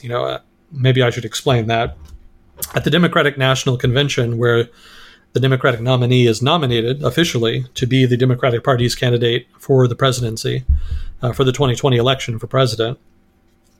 Delegates from every state convene at the convention, and they'll vote for the candidate they want. Now, for much of the past couple decades, that's kind of been more for show than anything, because generally after the first couple primaries or over the course of the primary process, there's only one candidate left. All the others will drop out. So then by the time the convention actually happens, there's only one guy to vote for. So it's mostly an infomercial then. They'll have a big horse and pony show where they have their candidate out and they have him talk about this, that, and the other, and they have his supporters, and it's a big thing. It's a big circus, basically. But in 2016, and actually 2008, like I was talking about, there was tension between Clinton and Obama, and there actually were some people who voted for Clinton as part of a sort of deal. And then in 2016, there's a lot of people who wanted to vote for Sanders, and so even though Clinton ended up getting it, Sanders had some holdout voters of his own. So now, given how contentious and unsettled the debate is within the Democratic Party, about just how about who should, who the nominee should be. There's actually a lot of strategy going on as far as winning delegates in the primaries this time, because when you win delegates in a primary, those delegates are then going to go to the convention and vote for you. So it's actually important to win as many delegates as you can if there is a competitive process, as there is now, so that when the convention happens, you can win, basically. I'm a little hesitant to say that it's decided in the primaries itself, because obviously people can change their vote later. But given that there is an open field, so to speak, winning delegates is actually an open question. Important now in this election cycle, because who the nominee comes down to, and this is an important point, who the nominee for the Democratic Party could well come down to the convention, which has not happened in decades. It could well come down to a convention floor fight between delegates for different people as selected in the primary process. So that's why the primaries are uniquely important this year, because whoever has the most delegates is going to win that nomination at the convention. I was a little all over the place, but I hope I kind of made the point there. So the primary person who wins their party's nomination is decided in a different way this year? It's not decided in a different way. It's decided in the same way every year. Every state has a certain number of delegates assigned to it based on population. I think that's the point I skipped. I'm sorry. Every state has a certain number of delegates that are allocated to different candidates according to their performance in a primary or caucus. I think there's technically a difference, but basically that's the way it works. And so eventually every state has their primary / caucus, and then their delegates are allocated accordingly, and then they go to the convention at the end of the process, and they all vote for their preferred candidate. So that's how the nominee is selected, and that's the way it's always worked. But historically, candidates have dropped out of the process before the process was completed until there was only one left. And so then the convention, delegates at the convention didn't have anybody to vote for but the one candidate, so it was more of a formality. And I see. So he's working around that formality. He's not going to follow suit and just dip out. He's going to show up and see what happens. That's what it's looking like. It's looking like, there's an overarching thread here. That norm has been weakening. So, for example, Hillary Clinton didn't want to drop out in 2008. So that's an example of weakening that norm. And then Bernie Sanders didn't want to drop out in 2016. So that's another example of the norm weakening. So then there had to be this sort of negotiation just to try to placate the Sanders campaign. The reason they didn't have to negotiate an agreement wherein a certain number of delegates would vote for their guy. They could have just let delegates vote for whoever they wanted. But the reason they wanted to stage manage it was because they didn't want bitterness going into the election. They wanted to try to placate the different actors involved, specifically Clinton in 2008 and then Sanders in 2016, so that their specific followers would not feel so butthurt that they didn't turn out to vote. Oh, yeah. So I think I understand the concept pretty well, and Ragnarok is talking about the principle for it. Basically, you want to increase party unity and build momentum through the primaries rather than get into a nasty fight in the primaries that makes the party really upset at each other. Yeah. They need to be focusing their energy on beating the opposing party rather than fighting each other and wasting too much energy. Yeah, that's a much better summary. Thank you, Ragnarok. That's the gist of it. It's really meant to be going into the convention, you want to have party unity so that the convention can just be all about positive energy and try to get people to turn out to vote in the election. But the norm has been weakening such that it's been more and more competitive. And now this year, it seems that the norm may have been annihilated, in which case you could have a convention where you have multiple candidates competing for that vote, in which case we'll see some real actual politicking at the convention like what used to happen way back in the mid-20th century. Back when politics was done in backroom deals by movers and shakers. We could be going back to that, ironically. Ironic, given that it's a populist moment we're in. So that being the case, given that it's possible that the nomination process could come to that, it's important for the different delegates to get as many votes as they can in the primaries. to get as many delegates as they can in the primary process to maximize their chances in the convention when it happens. So all of that just stemmed from me talking about Michael Bloomberg. On Super Tuesday, the biggest states with the most delegates in the process has their primaries. And Michael Bloomberg has strategically decided not to dedicate resources to running for the smaller states that hold primaries earlier than Super Tuesday. He's focusing all in on California, Texas, etc., because he thinks maybe he can win big there and get a lot of delegates to maximize his chances. Now, that said, Michael Bloomberg's politics are very much center-left. He fancies himself a moderate. So he's kind of a New York Northeastern, fiscal conservative, socially liberal kind of guy. And he's very much of the opinion that in order for the Democratic Party to win, it has to move towards the center to try to get back the voters it lost to Trump in 2016. And in fact, that's, I think, from what I remember reading, that logic is the main reason that he decided to enter the race. He felt like the race was not going to generate a sufficiently centrist candidate to guarantee that a moderate candidate would win, and he believed that if a moderate candidate did not win, then they would lose in 2020. So Michael Bloomberg then jumped in order, and his strategy again is focusing on Super Tuesday. So the interesting thing about Michael Bloomberg, though, is that he doesn't necessarily think, from what I've read anyway, I don't know this for sure, but I've read that he may not actually think that has a chance to actually win the nomination.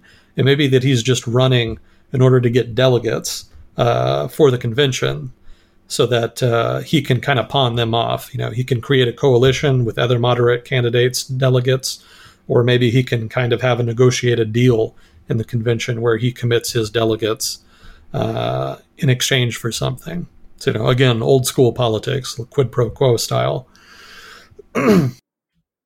What does he want? Because I saw a graph of the different net worth of people in the running, and part of the reason it was posted was just because he's like orders of magnitude above Trump. People made comments about Trump being a very wealthy person to run for president relative to most of the other candidates, but this is like a whole different ballpark. Yeah.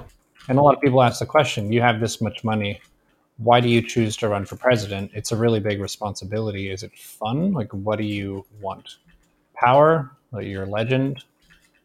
Well, I think that push for moderating the Democratic Party is more what he has in mind.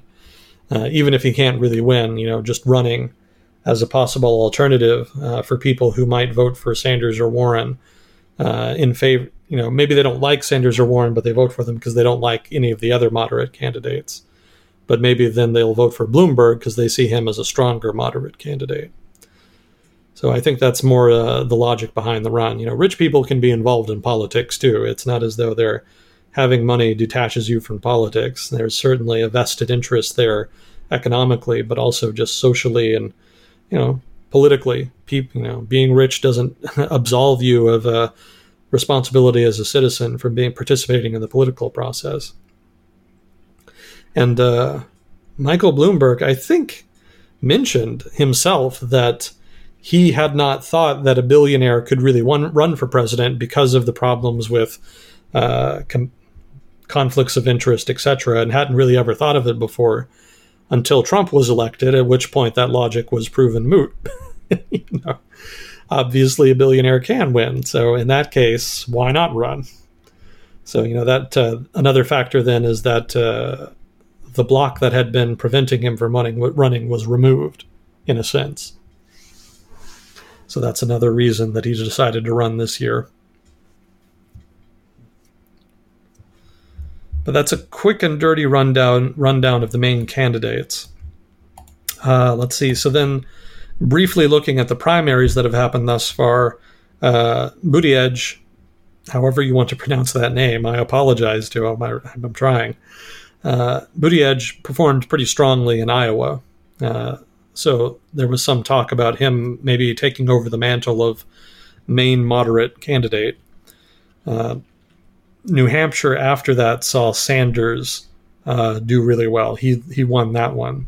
So that kind of brought him to the forefront of that leftist camp of candidates between himself and Warren. And then South Carolina recently saw Biden win out. He was the main winner.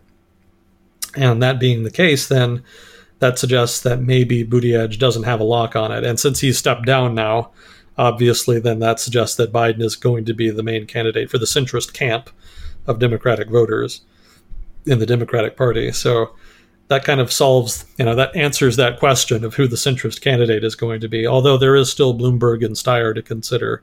But again, I don't know that they necessarily, even themselves, really think that they're going to become that candidate.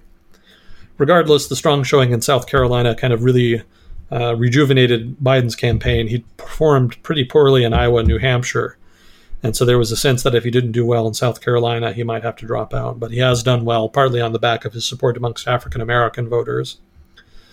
So that's the quick summary there. Sanders is right. You're saying Steyer dropped out as well? Steyer dropped out as well. Okay. I'm learning. I'm learning. Is this stuff that happened today? I didn't see that when I was reading the news earlier today. Yeah, I think stuff happens today. I'm reading the chat.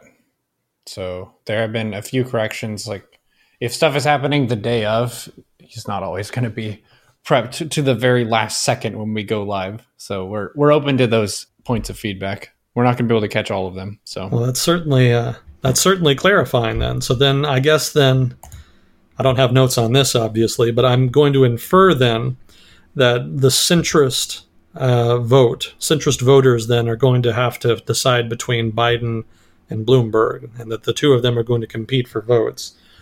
And then for the left wing, nobody said that Warren has dropped out yet, so I'm guessing she's still in the game. So then the question of who the leftist candidate is going to be is up in the air still, either Warren or Sanders. But given Sanders' strong showing thus far, it looks increasingly likely that it's going to be him. So let's see. So that could mean there's going to be a showdown between Sanders later on in the process, or maybe even at the convention, a showdown between Sanders and, I'm going to guess, Biden. Possibly Bloomberg, but maybe Bloomberg forms some kind of coalition. If he has fewer delegates than Biden, then he'll probably align with Biden in exchange for something, some political deal. When I say political deal, I don't mean like, corruption per se. I mean, it may be that Bloomberg has a very particular style of politics or a particular political platform or something in that vein that he wants Biden to do, that he thinks he needs to do in order to appeal to moderate voters more and to have a better chance at winning in the general. And so that may be what he has in mind then, by trying to gather up candidates. But he could win still, so maybe, outside chance, I think, but hypothetically, Bloomberg could get it. So Sanders versus Biden slash Bloomberg at the convention. It seems to be shaping up to be like that. With Buttigieg out, I haven't read anything about Klobuchar, but I don't think she's doing any better. And then Steyer has dropped out now, so that seems to be the dynamic we have then. Sanders versus Biden, Bloomberg. Do you think Bloomberg is going to get a lot of the same pull that Trump got for being a person who's not a career politician? No. In the same way? No? No, because Bloomberg has been in politics. That's the big difference. He's been mayor of New York City before, and he was for a pretty long time, I think. 2 terms, I guess? And so he has an established political track record. When was that? It wasn't too long ago. I think he was the mayor before de Blasio came in. Okay, 3 terms, so I'm just coming at this from the wrong angle. Why is he so rich? He has a media empire, if memory serves. He has Bloomberg TV, among other things. I'm familiar with how he originally got wealthy, so I don't know if he started with the media empire or if he did something else and got wealthy and then built the media empire. He has a news channel called Bloomberg TV and a online news outlet. I'm not sure what to call that. It's called a news website, also called Bloomberg, that does, I think they tend to specialize more in business news, financial news, but they also do general news as well. I think he had to do some kind of, well, no, I don't think he did either. There was some conflict of interests, criticisms that he was having his news channel support him or avoid reporting on him or the election, some damn thing. I don't remember exactly what. Maybe somebody in chat knows what I'm talking about, if I don't sound too crazy anyway. They're saying that he developed a software to aggregate information for investors, which is how his capital began. He did 3 terms as mayor of New York, the stop and frisk mayor, Yeah. and he bought his third term, and they're saying he's a bit of a scumbag. Well, I've heard that.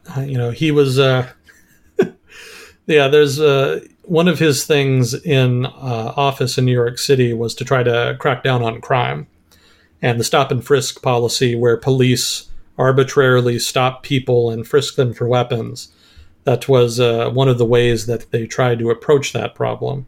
And it was immensely controversial because the police profiled people, and disproportionately they would stop people who were African American or of a minority background. I guess people of color is the term being used nowadays. So that was immensely controversial at that time, and he's taken a lot of heat for that.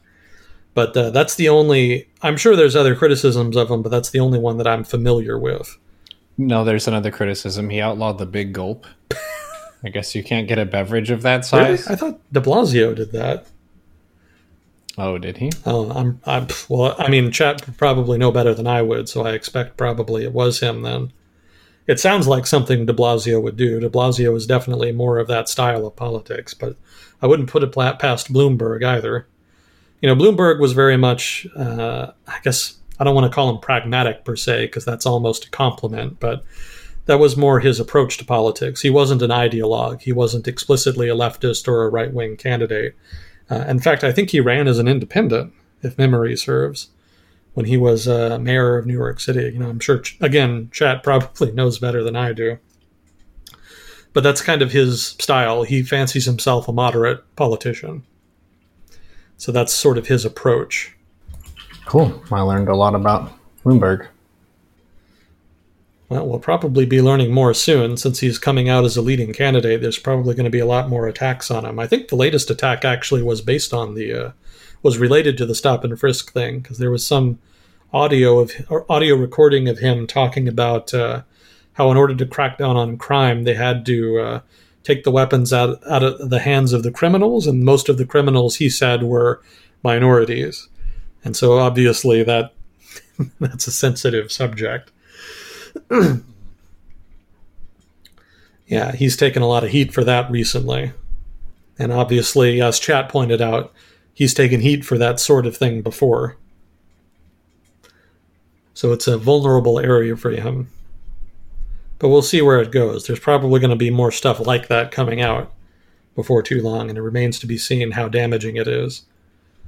It'll probably be a lot more damaging in the Democratic nomination than it would be in the general, since you're running against Trump. So Trump has a pretty long laundry list of stuff like that in his past. So I don't know that people in glass houses can throw stones, I think is the phrase. Anyway, that's the snapshot of the Democratic nomination process as it stands right now. So we've covered two things thus far. And we're already 2 hours in. What is it? It's an hour 38. Okay. That's not too bad. All right, let's see then. Did we have any questions yet? There was a nice comment for you. Yeah, I did see that. Thank you very much for that. That's very sweet. Oh, we did have a question. Okay. Is there a measurable way to predict how hard COVID-19 will continue to disrupt the global economy? The world's second biggest economy spending 2020 closed for business, coupled with the rise of just-in-time supply lines, seems like a disaster waiting to happen. Short answer, no. There's not really any solid way to predict how hard COVID-19 will hit. Actually, that's something I had in my notes, because last week somebody was asking me how disruptive I thought it would be. And I said that it probably would be disruptive in the short term, but then the medium to long term, probably not too much of a problem. It'll probably burn itself out in a couple of months. I think I have to revise that answer at this point, because stock markets all over the world over the past week sold off, and a total of $6 trillion of value was lost. And it was lost principally on expectations of losses stemming from the continuing spread of the COVID virus. Pretty substantive change in market expectations there. Markets had been pretty blasé about the COVID virus over the past couple months. But all of a sudden, it seems like markets expect there to be much bigger problems, and I think that has to do with how much it's spreading. When it was just China, there was more of a sense that it would be localized there, and that maybe its expansion would be controlled. But now it's starting to pop up in Iran, South Korea, Japan, Iran. I said Italy. I meant Iran, Italy, South Korea, Japan, etc. There's cases in the United States now, so. It really seems like it's spreading pretty quickly, and that it's not going to. If it's going to be stopped, it's going to be difficult. But it seems relatively more likely than markets were expecting that it's going to spread all over the world and be disruptive to economies all over the world. And I think markets had not priced that expectation in before, and over this past week they have been, and it's been very expensive. $6 trillion is a lot of dough. So unfortunately, I don't think that there's any good way to predict just how disruptive it will be, because it's difficult to say how successful different governments will be in controlling it. And even then, it's difficult to predict what expectations are amongst general publics. That's going to be the more important consideration. Because even if the virus is not that lethal, it is dangerous. And I was reading that it apparently does damage to lungs, which I wasn't aware of, but different things like that. Even if it's not lethal, it can still do damage. And even if it's not lethal and doesn't do damage, the expectation that it is amongst the public affects people's economic decision making, such that even the expectation that it's dangerous could have economically disruptive effects. So that's why then markets freaked out, because that's why markets freaked out, and that's why there's no good answer to exactly how disruptive it's going to be. It's basically impossible to predict how different publics are going to react to it, because we don't know what their expectations are. Expectations are not something you can really quantify, and so therein lies the rub. So, if workers of a given economy don't expect the virus to be too much of a problem, then maybe they don't hedge against it too much. So they keep showing up to work, they keep consuming, etc., in which case that economy is not going to suffer too much. But if the people in another economy were to panic because they had expectations that the virus was a much bigger problem than maybe is being let on, that economy is going to suffer a lot more. So the fact that you can't predict that is specifically what markets are concerned about, in part, among other things. So unfortunately, there's no good answer to that question. There's no good way to predict that, and that's probably going to lead itself. The fact that that question is itself unanswerable is itself one of the reasons that there's going to be economic disruption. Well, we even saw some of it in the StarCraft scene. A lot of events were pushed back, mainly events in South Korea, due to that. It's even taken our esports. No. Yeah, it's been proliferating and probably will continue to do so. Yeah, I was talking with a Chinese friend, and they were telling me that a lot of people in China are very afraid of it. They're very concerned by it. So there's a sense then that they're going to continue avoiding work and by extension, avoiding consumption. So the Chinese economy could be affected for a good deal longer. They were telling me that even if the new rates of new infections continue to decline, they could actually bump up again later, once people start coming back to work, just because it's so contagious. Right now, people are kind of in lockdown in a lot of places. So new infections are not increasing that much. But once the government says, okay, all clear, go back, that could lead to a new bloom, a new increase in infections, once you start seeing more people out and about exposing themselves. Yeah, my friend had an interesting insight that I hadn't really thought of. China had been afflicted with something similar called SARS 20-some years ago. And the interesting thing there that they told me is that SARS was actually pretty lethal, relatively speaking, but it wasn't very contagious. So it ended up being much more controlled, after the start anyway. Obviously, the government's initial response was not great as far as SARS goes. But later on, they more or less got it under control. But with this virus, the COVID virus, it's not that lethal, not nearly as much so as SARS, but it's way more contagious. And that's creating problems of expectations, like I was talking about before. The fact that it's relatively, I don't want to say easy to catch, but the fact that it's spreading so quickly is creating, it's unnerving a lot of people in a way that's making them want to hedge against catching it by staying home and not working, and etc. So in that sense, it's a lot more impactful just by dint of its impact on expectations than the SARS virus ever was. So China is probably going to continue to be impacted for a while, longer than I expected at first. How deeply they'll be impacted and just how much damage there will be is an open question. Some people are saying that this brings to light, government incompetence in China, and that people are upset, and that, it's really going to put a lot of political pressure on the government. I don't think that's true. I think we might have talked about that last week. I don't quite remember, but in general, the Chinese public is generally, I said generally twice. In general, the Chinese public is very willing to give their government the benefit of the doubt. Generally, they blame problems on local officials, but give the national government credit and give them lots of room to maneuver, so to speak, when it comes to problems like this. I've heard that people don't blame the national level government for this in China, for this crisis. But they are concerned about the government forcing people to go back to work. There are some factories where people produce masks and other things like that. And the government has forced them to work. And there's a sense that they're upset about that because they don't want to be forced to be exposed to a virus like this. And if the government were to go out of their way to try to otherwise coerce people into coming back to work more broadly, that could create problems. Because again, people are sufficiently scared of the virus that they would really resent being forced to be exposed to it again. So we'll see what happens. But was there anything else that caught your eye, Neuro? Not particularly. Some people were curious about if there's anything on the Republican side worth noting. It seems like it's not going to be that contested for Trump. The Democratic candidate, I think, is the one that it's more undecided. On the Republican Party nomination process? Yeah.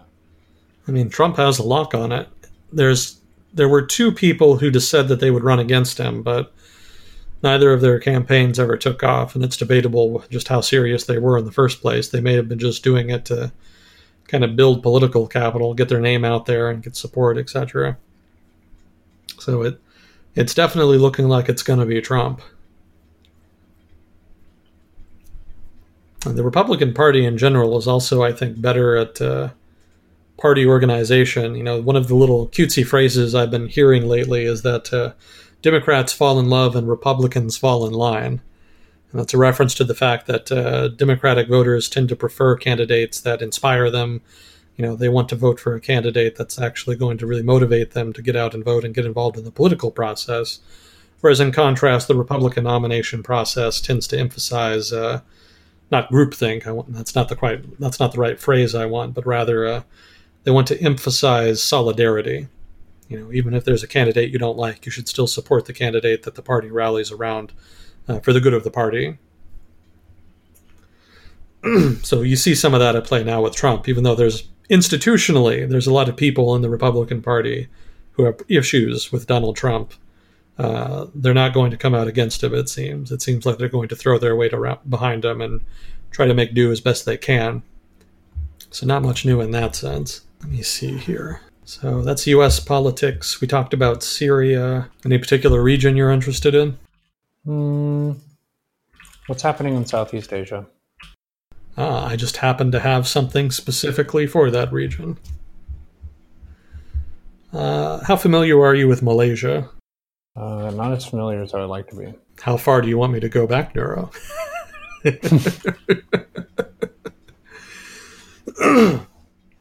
Back to the beginning. Back to the beginning. Okay. Let's see. Historically, it's an ethnic Malay territory. The territories that today constitute Malaysia, principally the Malay Peninsula and that weird chunk of the Borneo Island. Most of that is ethnically Malay. Although I should point out here that the core of Malaysia is the Malay Peninsula. Borneo is kind of its own thing. the Malay Peninsula was originally colonized by the British, and I think they were looking for tin.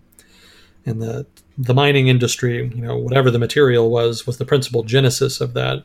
The British traders invested in mines. The British government came in after them, and they made deals with the local sultanates.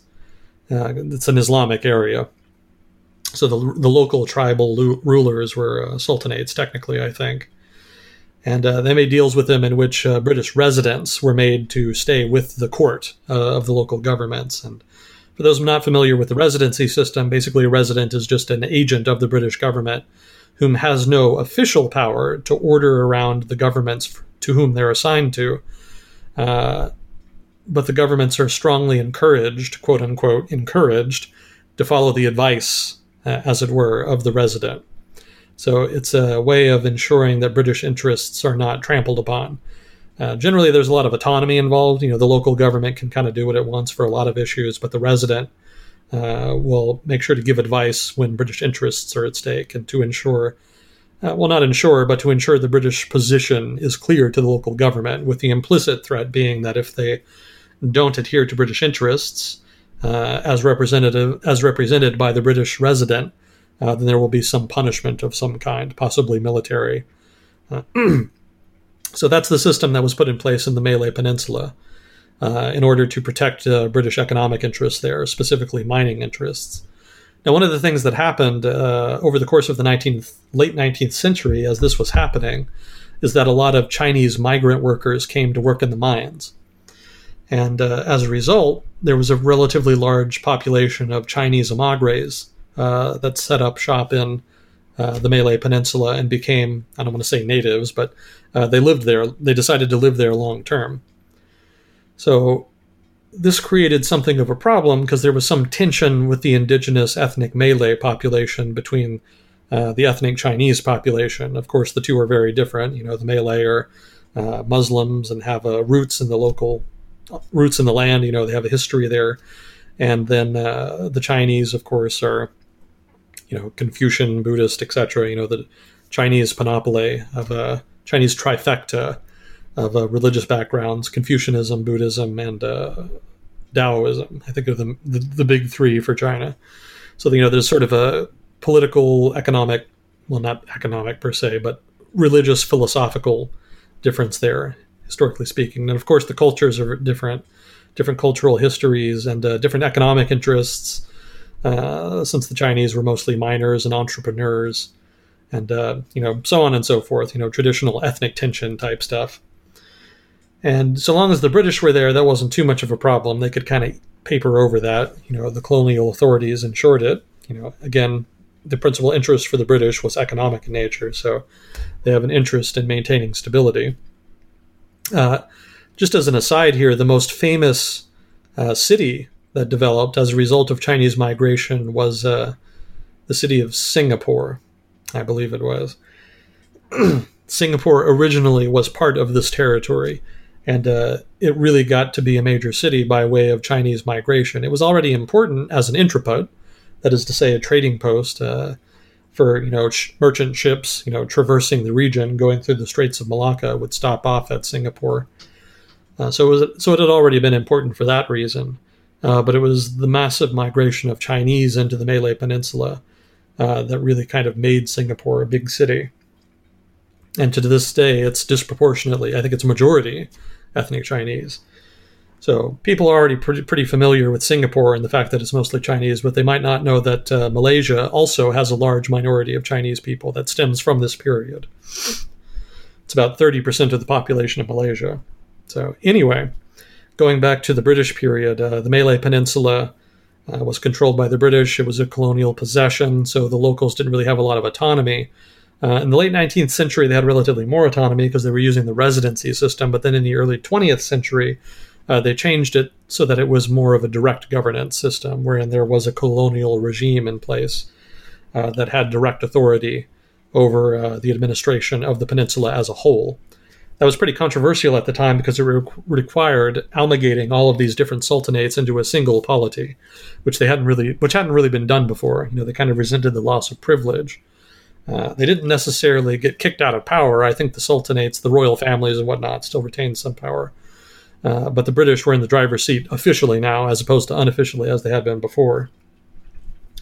So going into the 1940s and 50s, then there's the question of decolonization. At that point, the British Empire was in retreat, and there was a sense then that preparations had to be made for independence of the Malay Peninsula. But the big question was, how do you do that? Because again, these are all disparate polities that have been kind of arbitrarily amalgamated together. It was not really an organic whole. And that wasn't really clear at the time. So there was a lot of debate about that. And eventually it was decided to create a federation. And so that federation involved all the different sultanates coming together under one government.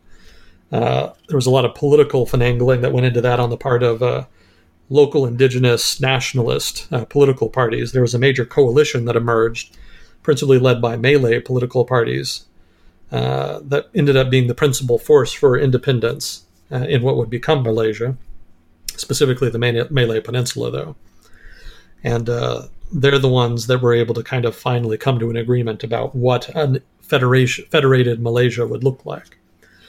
Now, Borneo is kind of, like I said, a separate thing. That was a different territory that has a different history. Borneo, going back to the 19th century, was very sparsely populated. It had historically not been a major center of like civilization, urban life, cities, or even really international trade. It was, again, sparsely populated by people who were largely tribal and lived off the land. The interest by Europeans came much later in the late 19th century and early 20th century when oil was discovered there. So then, of course, that got everybody's attention. And there was some weird stuff that happened. There was a European guy, a British guy, I think it was, who got to be friends with one of the sultans there, and he happened to be the sultan of one of the oil-producing areas.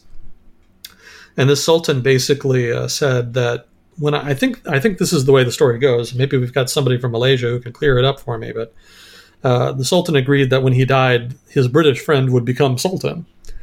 And that actually happened. And he became known as the White Sultan, I think, or something like that.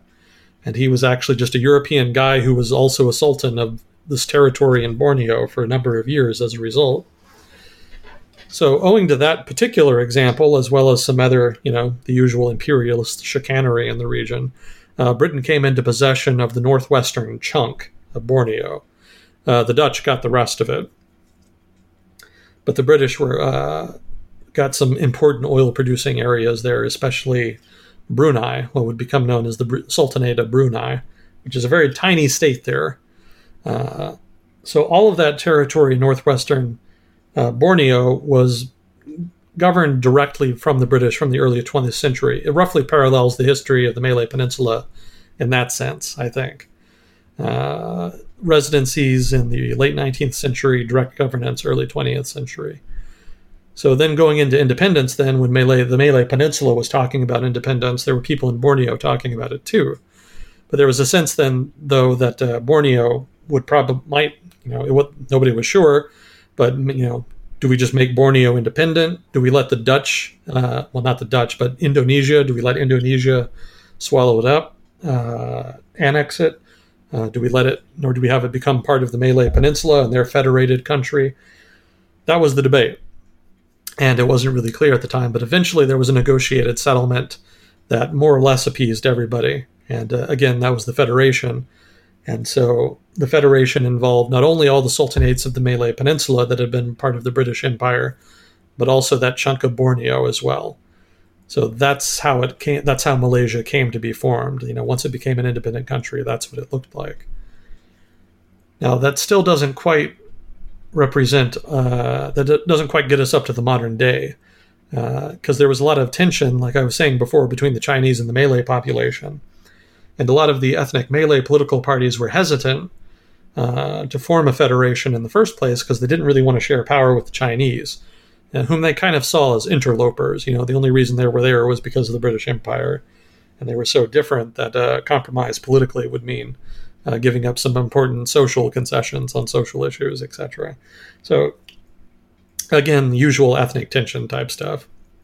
So what ended up happening is that there was a very grudging agreement to form the federation in the first place. But the tension with the Chinese and the Malays never went away. And eventually what happened is that Singapore was pushed out of the federation. They were explicitly expunged. And the reason was that Singapore was the largest single center of Chinese population in Malaysia.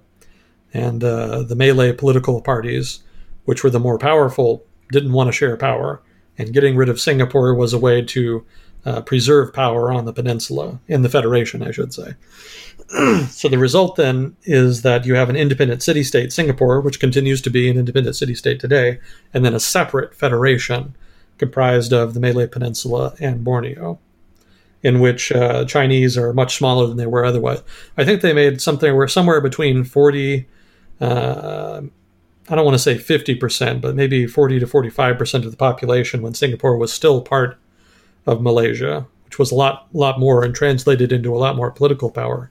But after Singapore was kicked out, the Chinese the share of power held by Chinese politicians was something like a third of the seats, representative of their population. So it was a significant downgrading for them, as was the plan for the Malay parties. So that tension has been managed pretty well since then, because after that, the main Malay political party formed a major coalition with political parties for the main political parties for the other ethnic groups.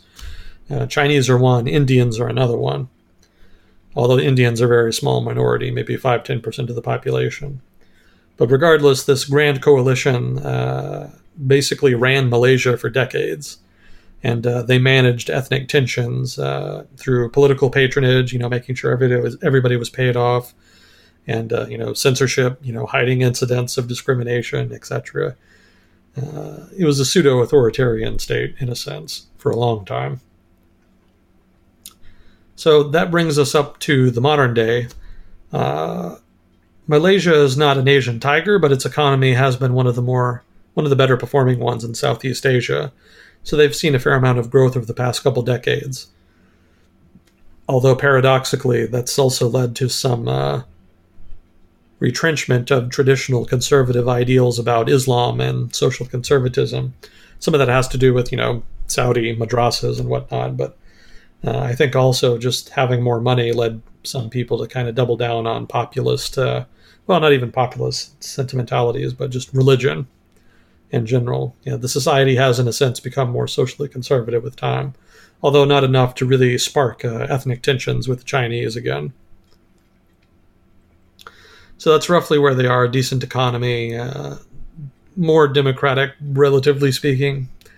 But as you can kind of tell from my description of the main coalition, party politics are a little bit corrupt. Corruption is definitely a big part of Malaysian politics even today, and has been for a long time. So that's a quick and dirty summary off the top of my head. But hopefully that kind of does that give you a decent impression there, Neuro? Well, that about quadrupled what I knew about Malaysia, so okay. Thank you. Okay. So that brings us up to the present. Now, speaking of corruption, the established political coalition that's been in power for a long time, their main leader for a couple decades was a guy named Mahathir. And he kind of fathered the nation through a good chunk of its post-independence period and oversaw economic growth, modernization, etc. So he's definitely been a major political figure in Malaysian history. And he eventually stepped down and kind of gave the reins to the coalition to a guy named Najib Razak. And excuse me a minute here. Excuse me. Stay hydrated, fam. Where was I? Oh, yeah, Mahathir. So Mahathir stepped down, and he gave control of the coalition to Najib Razak. And Razak was controversial. He wasn't controversial because he did anything really different. He was just controversial because he was continuing the corrupt practices of the party, which had kind of always been the case. But he wasn't really generating positive growth. He wasn't really developing the country. It just kind of seemed like business as usual corruption. So Mahathir kind of criticized him for that, but Razak was in the driver's seat, so there wasn't much he could really do about it, since Mahathir had kind of retired. So then what happened over the past couple of years is a scandal called the 1MDB scandal. Now, the 1MDB refers to a development fund that was set up by the Malaysian government to pay for economic development programs. And as it came out, very little of that money went to economic development programs. It seems that much more of it went into the pockets of connected political figures, including Mr. Razak. Now, that scandal took a while to unwind, but eventually the U.S. got involved. They started investigating it, and they found that there had been wrongdoing, etc., embezzling. They started following the money, and that, in conjunction with nominal, although much curtailed, investigations in Malaysia, eventually led to an outbreak of public disenchantment with the establishment status quo. Now, it's important here to point out that while Malaysia was a pseudo-authoritarian country, it wasn't completely authoritarian. They did have actual elections. It's just that the elections were not completely free and fair. The media was mostly in the pocket of the established coalition, so there wasn't a lot of coverage of alternatives. The electoral system was designed to favor the main coalition, etc. So it just wasn't an even playing field. But enough people got upset at the coalition to start supporting reformists. A reformist coalition, more specifically. And there was a big election a couple of years ago in which the reformists were set to do well, but it wasn't clear if they would have enough to actually form a government. As much disenchantment as there was over the 1MDB thing, over the 1MDB scandal, it still wasn't clear that there would be enough disenchantment to get enough votes for the reformist coalition to get them into power and to actually implement some change. So at this point, Mahathir re-enters politics. He's 94 years old, or I guess he was a little younger at that time, maybe 92 years old, but certainly very aged, to put it mildly. But he waded back into politics in order to try to invigorate this reformist coalition with his support, because he obviously, as a major figure in Malaysian history, has a lot of credibility and has a lot of support. And not only that, he has a lot of credibility amongst the corrupt insiders in Malaysian politics. He's a known quantity. And so they figure that since he knows how to play the game, then if they support him, he'll reward them accordingly. So all those factors combine to make Mahathir's re-entry into politics and his support for the reformist coalition really tip the scales in favor of the reformists, such that when they did win the election, happened, they were able to win enough seats to form a government, which is the first time that it happened in decades in Malaysia. Maybe ever. I don't quite remember. I'm not super up on Malaysian history.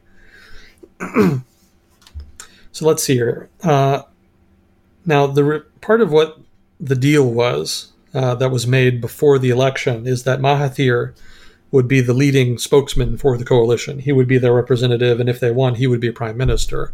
And that happened. He did become prime minister. But one of the quid pro quos of that is if he was allowed to do that, then he would have to allow a major opposition leader named, what's his face here, Abraham something, I want to say. Where the hell is it in my notes here?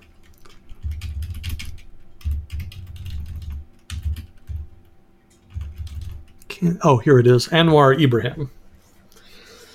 Now, Anwar Ibrahim has an interesting history with Mahathir because he had actually been Mahathir's original choice to succeed him as the head of the coalition. And what happened is that there was a falling out, and eventually Anwar Ibrahim ended up being put in jail because sodomy. Yeah, oh no. And, like I was saying, Malaysia is an Islamic country, so it's relatively conservative, and in some cases they have relatively conservative laws on the books, which are not always enforced strictly, but if you have a political opponent you want to ruin, you can very selectively enforce those provisions, and that's kind of what happened here. It's debatable whether or not there was any real sodomy, which is not a phrase I utter every day, but it's not really clear whether or not the charges were completely fabricated or rooted in the truth, but regardless, it seems likely that they were selectively enforced in this case because of the falling out between Anwar Ibrahim and Mahathir. So later on, Anwar became a opposition figure, or maybe he became an opposition figure and then was targeted. I don't quite remember the order. But regardless, Anwar Ibrahim became a major opposition politician in Malaysia, albeit one who could basically never run because he was in jail or had that charge lingering over him, preventing him from running. Well, I should say he could have run. He literally could not run because legally because of that charge, which is one of the reasons that they probably put it on him. So one of the conditions for the Reformist Coalition in the past couple of years to allow Mahathir to kind of become the prime minister and to join the coalition, as it were, is that Anwar Ibrahim would become the new prime minister after some set time period. It was never specified. It was just agreed that Mahathir would be prime minister rather, for maybe 2 years or so, and then he would step down and turn the reins over to Anwar Ibrahim. That was the deal anyway. Now, over the past couple of years, Mahathir has been prime minister, but he hasn't really been super clear about when exactly he would transfer power. And he's become increasingly cagey about it as Anwar's supporters in the coalition have become more vocal about it.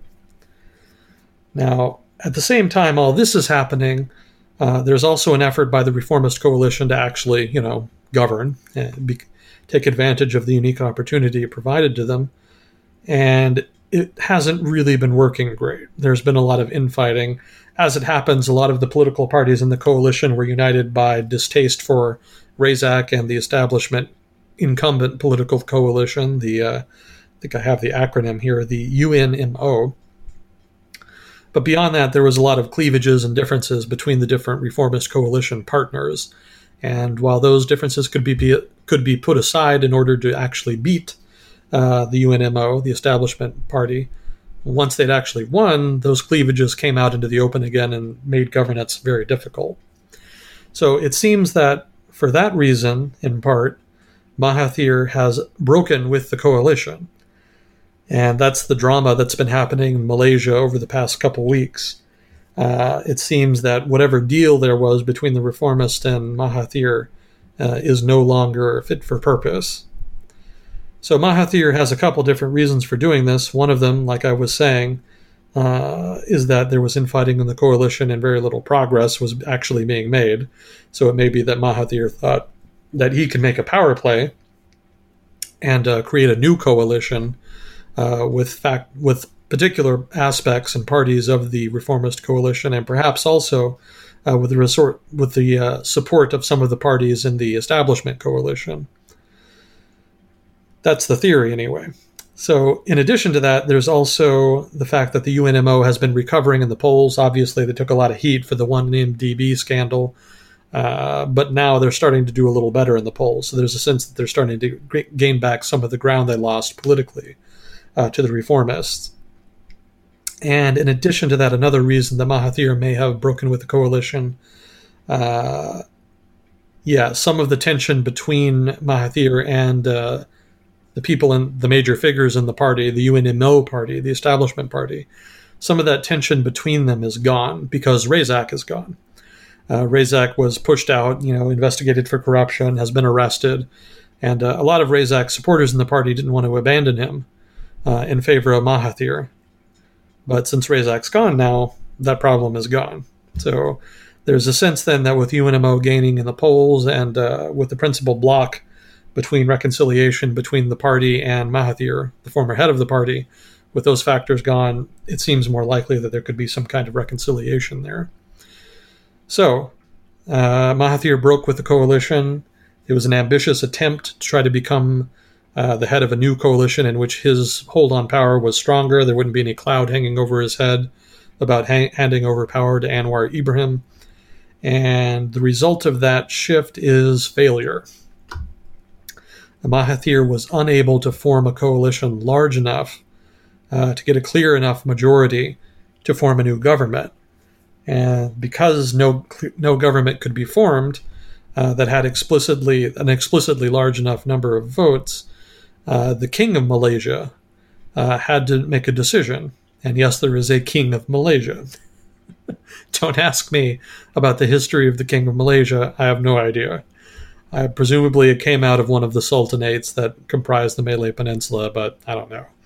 Regardless, the King of Malaysia is the head of state, so when there's an impasse in formation of government, in the Malaysian constitution, it falls to the king in order to make a judgment call and give a certain party an opportunity. Let me rephrase that. It falls to him to appoint a new prime minister based on who he thinks has the greatest likelihood of forming a majority in parliament. So the king ended up appointing a guy named, what's his face here? I've got his name here. I'm not hewing super close to mine. He became Sir what's his face here. Here it is. Muhyiddin Yassin. Muhyiddin Yassin. I'm not sure how to pronounce it, so I apologize in advance. The king says that he thinks that Muhyiddin has the most likelihood of getting a majority in parliament. Now, Muhyiddin is a member of the reformist coalition, but he's seen as having relatively close ties with the UNMO, the establishment coalition. So that being the case, there's a sense, in fact, of fear that now that he's prime minister, then maybe conservative, corrupt establishment figures will return Malaysian politics to its corrupt status quo before the reformist coalition got into power. That's the fear anyway. So it's a very disappointing outcome for the people who supported the reformists, who had high hopes once they were actually able to win power. It seems that those gains are in jeopardy. So Mahathir, for his part, has written to the king saying that actually he has the majority in parliament, but it seems that that's probably a day late and a dollar short. We'll see. It's an ongoing story. It's still unfolding, so there could be further developments going forward. But at this point, the reformists have not been kicked out of power, but they've got a guy in charge, the prime minister, whom is a little cozy with the people that they were trying to kick out and reform in the first place. We'll see what happens, but this is an example of the power of establishment political forces. It illustrates that it's not easy for reformists in any political system, but especially a political system where corrupt actors are entrenched, to make changes in that system. It's exceptionally difficult to do when there are so many vested interests and expectations that don't really prefer reformist-style policies. To kind of elaborate on that, I know that's a little bit of a word salad. Think of it like this. In a political system where the principal unit of analysis is a corrupt politician looking for patronage, it doesn't really matter how good your politics look to the average public, how honest or clean you are in your politics. Whoever generates the most patronage is going to get the support of those political actors, and it's those political actors who are the most important in Malaysia. There is something of a nascent civil society emerging, and has been emerging over the past couple of years.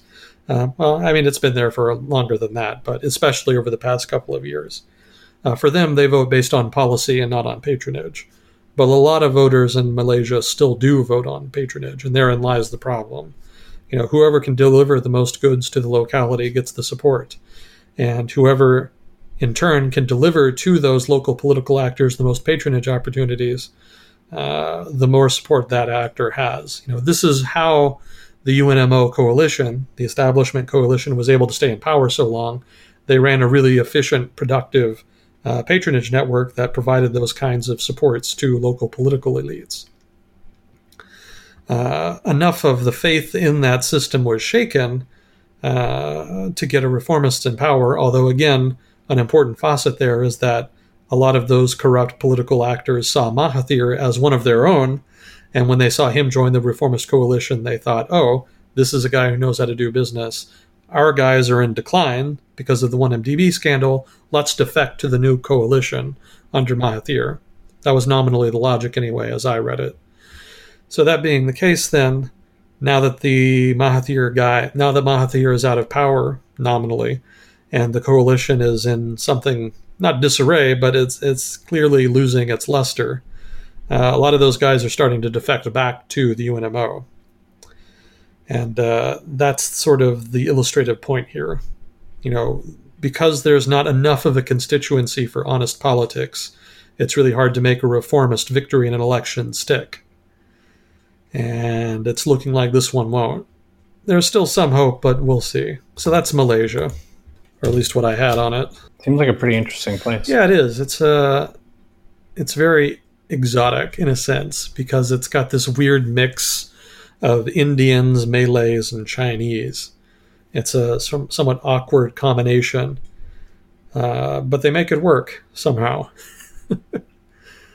It's easily one of the more diverse examples. It's also sort of you can kind of think of it as a relic of the British Empire, in a sense, in so much as it, the tin mines existed because of British investment, and that the country itself was partly formed as a result of the negotiations involving the British government. So, the Chinese and the Malays all living there together kind of reflects the status under the British Empire, in a sense. Yeah, an unusual country. So let's see, Southeast Asia. I think that's all I had. No, that's not all I had for Southeast Asia either, because I also had Philippines. How much do you know about the Philippines, Nero? Well, I know that they have much closer ties with the U.S. than a lot of other countries. Yeah, they have ties stemming from the colonial period when the U.S. It was a territory of the United States. That was back when the United States was engaging in its imperialist phase. Went to war with Spain. And that's how it got Puerto Rico, the Virgin Islands, and Guam.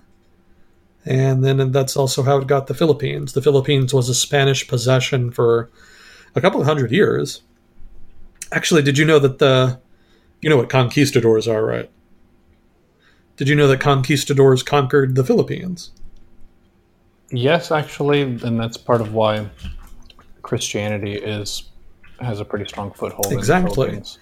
Yeah, way back in the 1500s, conquistadors actually sailing west from New Spain, Mexico, they actually found and conquered, most of the Philippines anyway. It took them a while to really get control of the whole archipelago, but it was the Spanish conquistadors who took it in the first place, and they Christianized it.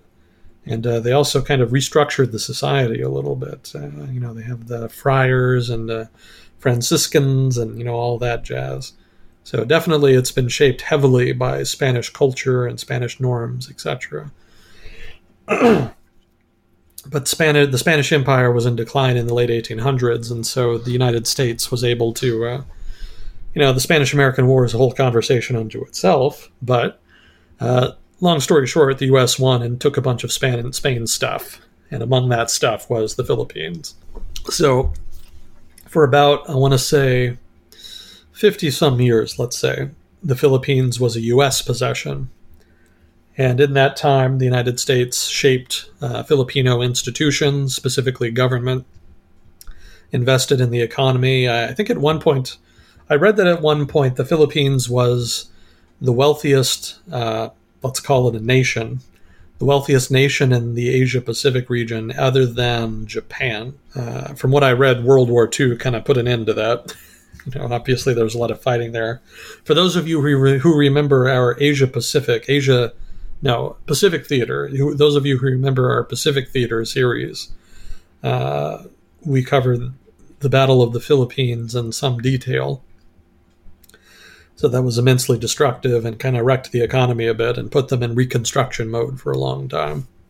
And then after independence, the Philippines would maintain strong defense ties and economic ties with the United States, not least because of nascent Marxist activity in the Philippines. I shouldn't say Marxist, I should say radical communists. I think they were Maoists. Operating in the countryside on Luzon Island for the most part, I think it was. And there was sufficient fear of communism in the 1950s, as I'm sure you can imagine, that the Philippines saw maintaining its defense ties with the United States as a pretty wise move. Since at that time, everybody kind of associated radical communists with the Soviet Union. There was an implicit association and assumption that the Soviet Union controlled explicitly communist movements all over the world. And, owing to a lack of information, which we have in abundance today, but they did not in the 1950s, there was a lot of ambiguity and uncertainty amongst governments about just what the extent of the relationship was between communist states and communist movements. So there was a fair amount of paranoia that played into that as well. Anyway, the defense ties were maintained, and the Philippines has been a pretty steadfast U.S. ally in the region, although they haven't really had to do much. That started to change over the past couple, decades, basically since the end of the Cold War. Since with the end of the Cold War, there wasn't really a clear-cut enemy that the Philippines needed to really worry about and needed the U.S. for. And so after that, nationalist sentiment kind of took hold. And part and parcel of that was the democratization movement in the Philippines. After the Philippines got independence in 1947, I want to say, after independence, for about 10 years, there was pretty decent democratic institutions, but they were not in great health. And eventually, political instability, disgruntlement with corruption, etc., all of that resulted in the election of a guy named Marcos. And Marcos decided after he got elected that he liked being in power so much that he was just going to stay in power regardless of what people thought about it. And he ended up being dictator of the Philippines for something like 20 years, I think. Some 20 years thereabouts. And it wasn't until the mid-late 80s that a democratization movement started up that had enough force behind it.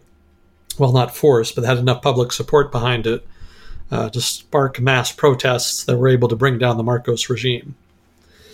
And thus began the onset of modern Filipino democracy. And not super stable. It's not. The democratic institutions are decent, but they're not in great shape in a lot of cases. Local landlords tend to be very powerful and a little cutthroat. There's some Game of Thrones style murder going on in some of those localities, especially with regard to political opponents and journalists.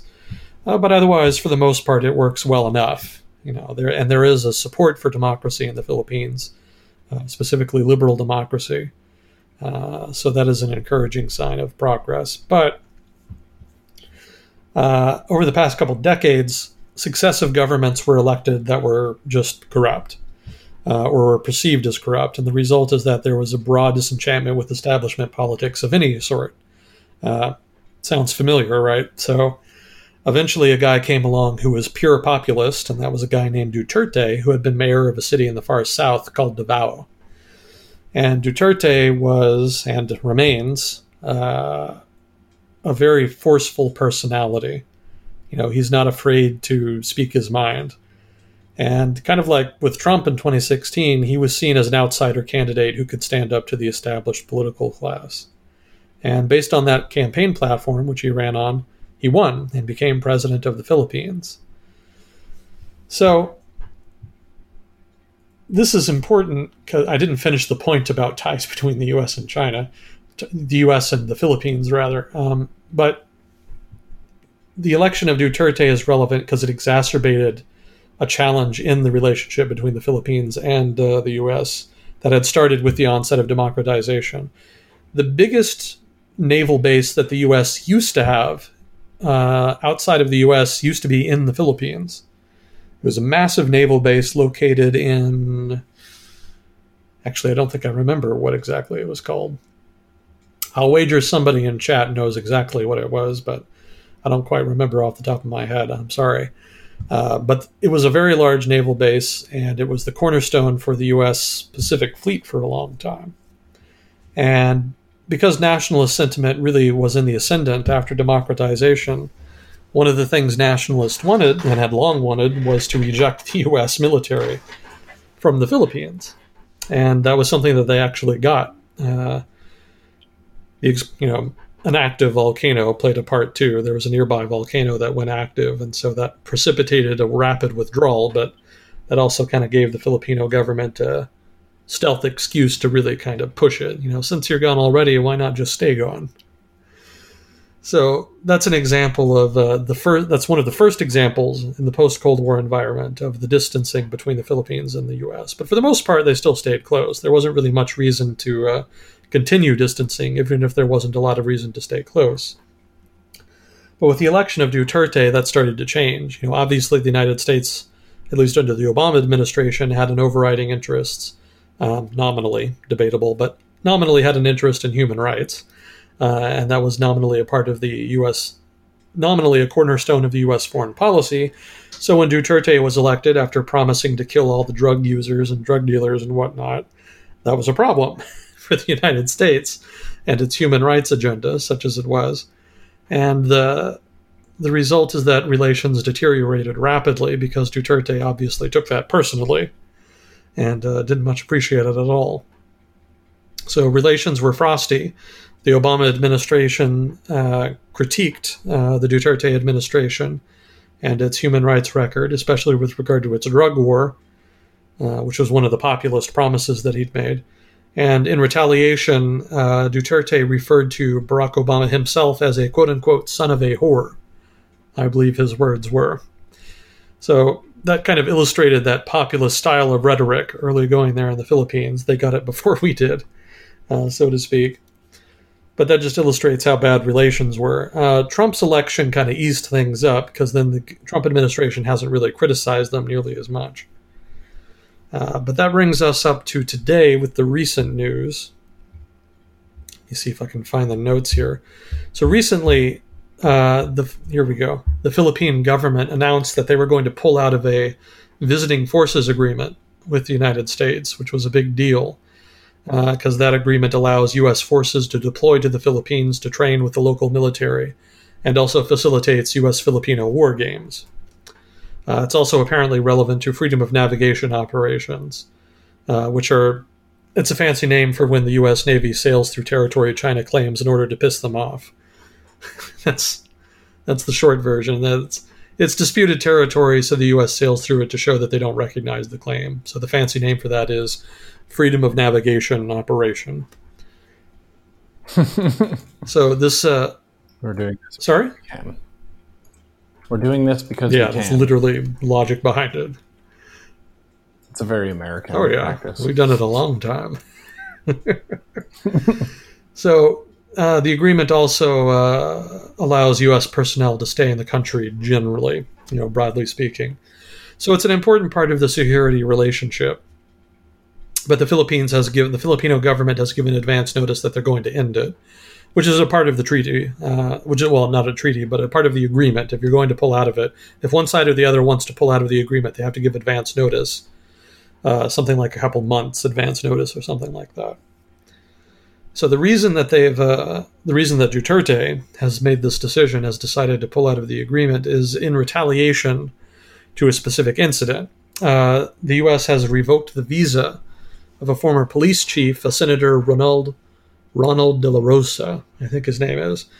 And he's been previously implicated in extrajudicial killings related to the war on drugs that Duterte has been propagating. So for that reason, his visa was revoked. This upset Duterte, and he's given the United States 1 month to restore de la Rosa's visa. U.S. for its part has yet to respond, at least as of the time that I was reading about this a week or two ago. So, in a sense, this is a shit fit. This is Duterte basically posturing and saying he resents this, what he perceives as a kind of insult, and he's demanding that the U.S. do something about it or there's going to be trouble. So, in that sense, this isn't necessarily a genuine withdrawal from the treaty. It may be, given that he has to give a couple months advance notice anyway, it may be that he's just signaling that he's mad, or maybe even just posturing for domestic political consumption, and that after a couple months, or maybe even sooner, he rescinds the announcement. Just because you announce beforehand that in a couple months you're going to end the agreement doesn't mean you can't reverse the announcement later on. So that seems to be likely what's happening here, just high-stakes posturing. But it caught a lot of people's attention because it underlined that question underlying the deterioration in ties between the U.S. And the Philippines. And that has to do not only with security issues and human rights issues, but also with China. More and more of the Philippines' economy is tied with China. and the Chinese economy on account of exports of natural resources, tourism, etc. And so that sort of soft economic power that the Chinese government has to wield in the Philippines is growing, and it's bringing into question just how close the United States and the Philippines really can be in the long run. So this incident really highlighted that, even if the incident itself was a little bit bullshit and is probably just political theater. So to elaborate a little more on this, he's also upset about the U.S. pushing for the release of an opposition politician, Senator Lila de Lima, was accused by Duterte of involvement in illegal drugs, but she's also apparently a high-profile opposition political figure, so the suspicion is that the charges were trumped up or fabricated. So the United States, again as part of its nominally human rights-oriented foreign policy, has made the request for the Philippine government to release her. That's been a long-running sore with the Duterte regime, though, so that's not something new. So some other things Duterte has done. He's threatened to ban some U.S. senators whom have criticized him from entering the Philippines. He's barred cabinet officials from traveling to the United States, and he turned down an invitation by Trump to join a special meeting for ASEAN leaders in Las Vegas. So you can see why I would call this a shit fit. This isn't really like substantive strategic stuff that he's doing in retaliation. A lot of it is superficial and symbolic, which is why I think that most likely the announcement that the Philippines is pulling out of the agreement will probably be rescinded. Either once the U.S. has taken some token reconciliatory measures, or maybe even just once the issue has fallen out of the news cycle and nobody's paying attention anymore. Easy political points for Duterte at this point. Yeah, it seems like he just wants to be feared and respected is what he's shooting for. Oh, yeah. I mean, that's definitely the key thing there. Let's see. So some other reasons here, some other factors here. Some reasons to think that Duterte's threat is not credible. He's threatened the VFA before. The U.S. aid agency had put a hold on funds for anti-poverty projects in the Philippines that had to do, again, with the human rights situation vis-a-vis the drug war. But Duterte ended up backing off of those threats at that later on. Well, that is to say, he threatened to remove the VFA because the U.S. aid agency put the aid on hold, but then later on backed off. And Duterte is known to bloviate in general. You know, he's kind of prone to outbursts like this. I think he even insulted God at one point, which is bizarre, because the Philippines... The Christian God? What? Just to be clear. Yeah. He insulted the Christian God? Yeah, and, you know, the Philippines, as you know, is a very Catholic religious country. So it was kind of a surprise to, you know, to hear a major leading political figure talk like that. But not only did he do it, but apparently he got away with it, since his supporters were kind of willing to give him a benefit of the doubt. He's not perfect, but he's our guy, seems to be the thinking. I've heard that before somewhere. So let's see. Yeah, people want candor, yeah. I think, even if it's at the expense of virtue, which is interesting. Yeah, and I think that has to do with trust. You know, if you have a high-trust political system, then you trust your politicians are going to be honest, and so you don't mind it if they're a little boring and bland and technocratic. But when trust starts to fall off, then the boring technocratic type stuff seems less than genuine. It seems a little bit like bullshit, like they're trying to talk through you. And that's because a lot of people, you know, we've talked about this before, people can't really be expected to be experts on every policy issue, so they have to use heuristics. So given that you're not an expert on a given policy issue, how do you know whether or not a politician is lying to you? Well, if you trust politicians, or at least your politicians in general, it's not necessarily too much of a problem if a technocratic guy starts talking bullshit you don't necessarily understand. You take his conclusions at face value, that he's trying to make an earnest attempt to inform you. But trust in a lot of developed country political systems has been declining, and so that benefit of the doubt is no longer being granted.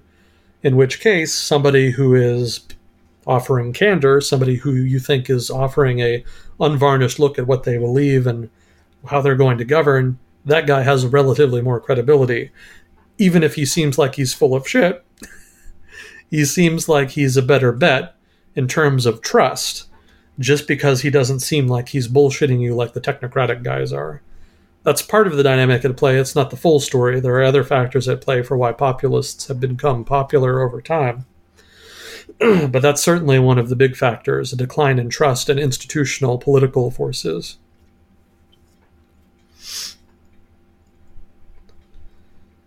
So let's see. Another reason to think that Duterte is not credibly threatening the agreement here, he hasn't said anything about other defense treaties with the U.S. And, well, maybe this isn't something that illustrates how he's not credibly threatening the agreement here. This is more an example of why his threatening this agreement does not really mean that the security relationship between the Philippines and the U.S. is actually threatened, which is what some of the media were saying when this was first happening. When the story first broke, there was a lot of hue and cry and wringing of hands about whether or not the Philippines was drifting away from the U.S. So here's some reasons to think that's not the case here. The Duterte has not talked about the Philippines agreements. Duterte has not talked about the Philippines' other agreements with the United States, defense agreements, that is. So, for example, there's an enhanced defense cooperation agreement that allows U.S. troops to stay in the Philippines for extended periods. There's also a 1951 Mutual Defense Treaty, which is actually the cornerstone of the alliance, that obligates the U.S. and the Philippines to defend each other if one or the other comes under attack. So none of those treaties are on the chopping block, which suggests that probably the Philippines isn't actually drifting away all that much, at least not yet. Let's see. Also, Duterte's own advisors have apparently advised him against breaking with the agreement, which just kind of underscores my point that this is an emotional shit fit that he's throwing and not really a substantive policy signal. So, that said, how important, just briefly, I thought I'd comment on this, how important is the Philippines to U.S. regional strategy? So the Philippines is not a powerful country in its own right. It doesn't have like a big economy.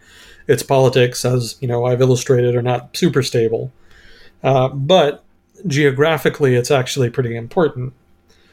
Because if you look at a map, you can actually see how Japan and the Philippines basically blocks China off from the greater Pacific region. Like, you can't really pass from China into the Pacific without crossing territory that belongs to Japan or the Philippines, or perhaps Indonesia, since the Straits of Malacca run through Indonesian territory. So they're kind of stuck there. Hypothetically, they could go through the Russian-held Kuril Islands. That's an option. But having all that territory there, blocking off the Chinese Navy, is a useful strategic asset. And the fact that it's relatively close to China is also beneficial. The Philippines' proximity to China is actually a very old strategic benefit. One of the reasons the Spanish went out of their way to colonize it after they discovered it is specifically because it was close to Chinese markets, which were immensely valuable at the time. Having an outpost very close there was considered immensely valuable to Spanish traders and to the Spanish government. Yeah, I just pulled up a map. It looks like for China, Philippines is definitely in that region. There's Taiwan as well. Yeah, Taiwan is the other major factor there. And there's some islands just to the north of, between Taiwan and the Philippines. You can't really see it on Google Maps, but there's some islands there that belong to the Philippines, I believe. So that acts to kind of choke that off there. And then Japan has the Ryukyu Island chain.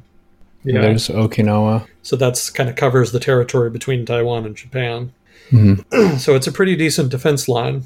That's something that Chinese defense planners have been kind of concerned about and are obsessed about. They want to extend China's defense line to kind of encompass that area so they're not hemmed in like that.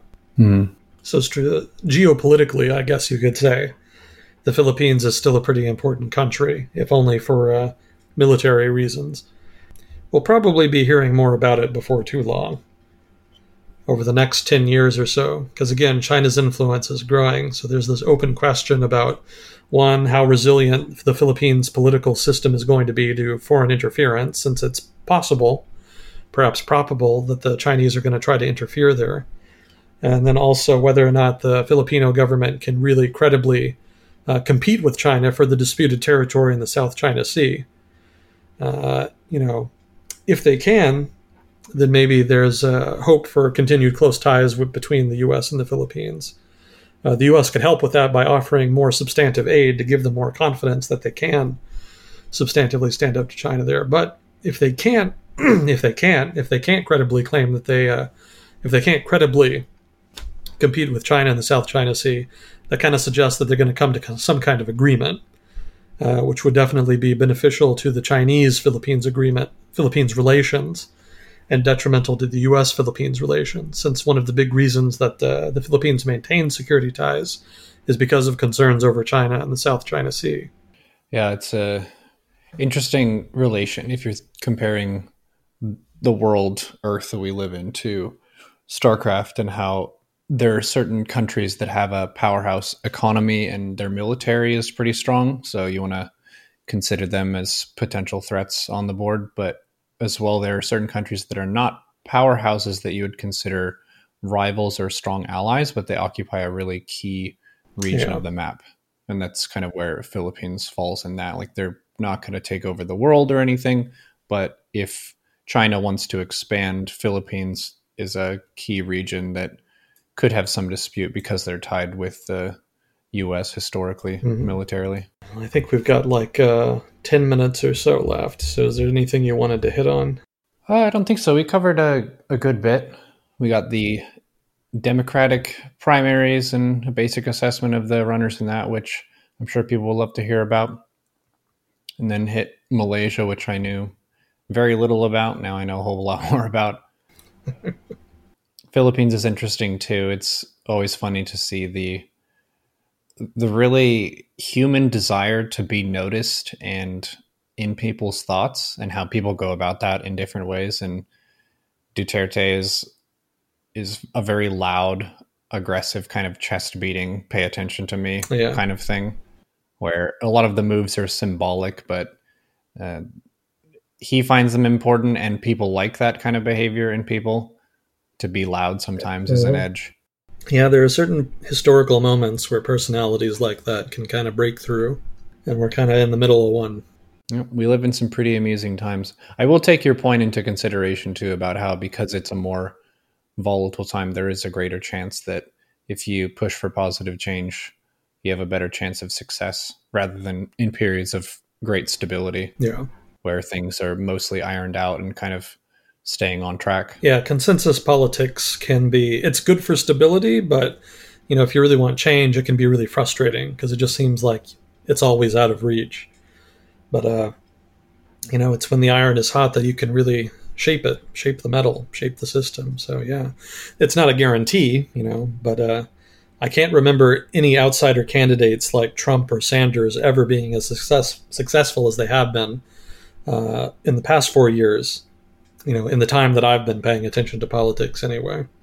Yeah, I think the American people right now are pretty dissatisfied with the people in politics, but there hasn't really been an agreement on how we're going to fix that and who the champion of the people is, who's going to stand against politics. It seems like a lot of people want to be in that seat. Like Sanders and Trump are very idealistic about what they want to change, and they push for really radical things, which the people in the middle are like, are you serious? So how do you win the people who are firebrands and the people in the middle at the same time? That's the big question, and that's the $1 trillion question. Yeah, for real. Yeah, and it could really just come down to a massive convention fight for the Democrats, and then in the general, I don't know. It's going to be really interesting either way. If they nominate a moderate, then it's going to be moderate versus Trump, moderation versus populism. So we're going to see whether or not we get the hate Trump vote, all the people who were discouraged voters in 2016. Maybe they just hate him enough to come out and vote against him. And he didn't win by a whole lot in 2016. So that's hypothetically possible that a moderate could defeat him like that. But then on the other hand, you've got the Nixon factor, in a sense. You've got this Richard Nixon did not win a plurality of the votes in 1968 when he first ran. There was a bunch of political presidential candidates running at that time. There were Southern Democrats under George Wallace, and there was the establishment Democrats under Hubert Humphrey, and I think there was another one too. So, votes got split a bunch of different ways, and Nixon didn't seem like he had a big mandate. But then the next election in 72, he won by a landslide. People got 4 years of him, and they liked what they got. And so there could be something similar with Trump, even though a lot of people just really hate him. He could have satisfied enough of his core supporters and core constituents that there may be a big increase in support just because he seems to have delivered on his promises. So that'll be interesting to see how that works out if there's a moderate Democrat, but then if there's a radical Democrat, if there's probably Bernie Sanders, that's going to be populism versus populism. We haven't seen that, and I don't know if we've ever really seen that. It seems like there's always been at least one establishment presidential candidate running. So that's going to be bizarre if that happens. I don't know what that looks like. Well, if you are concerned about spending too much money on the different paid TV platforms like Netflix, Prime, and Hulu and shit like that, you could just follow American politics, and there's always going to be some stupid stuff happening.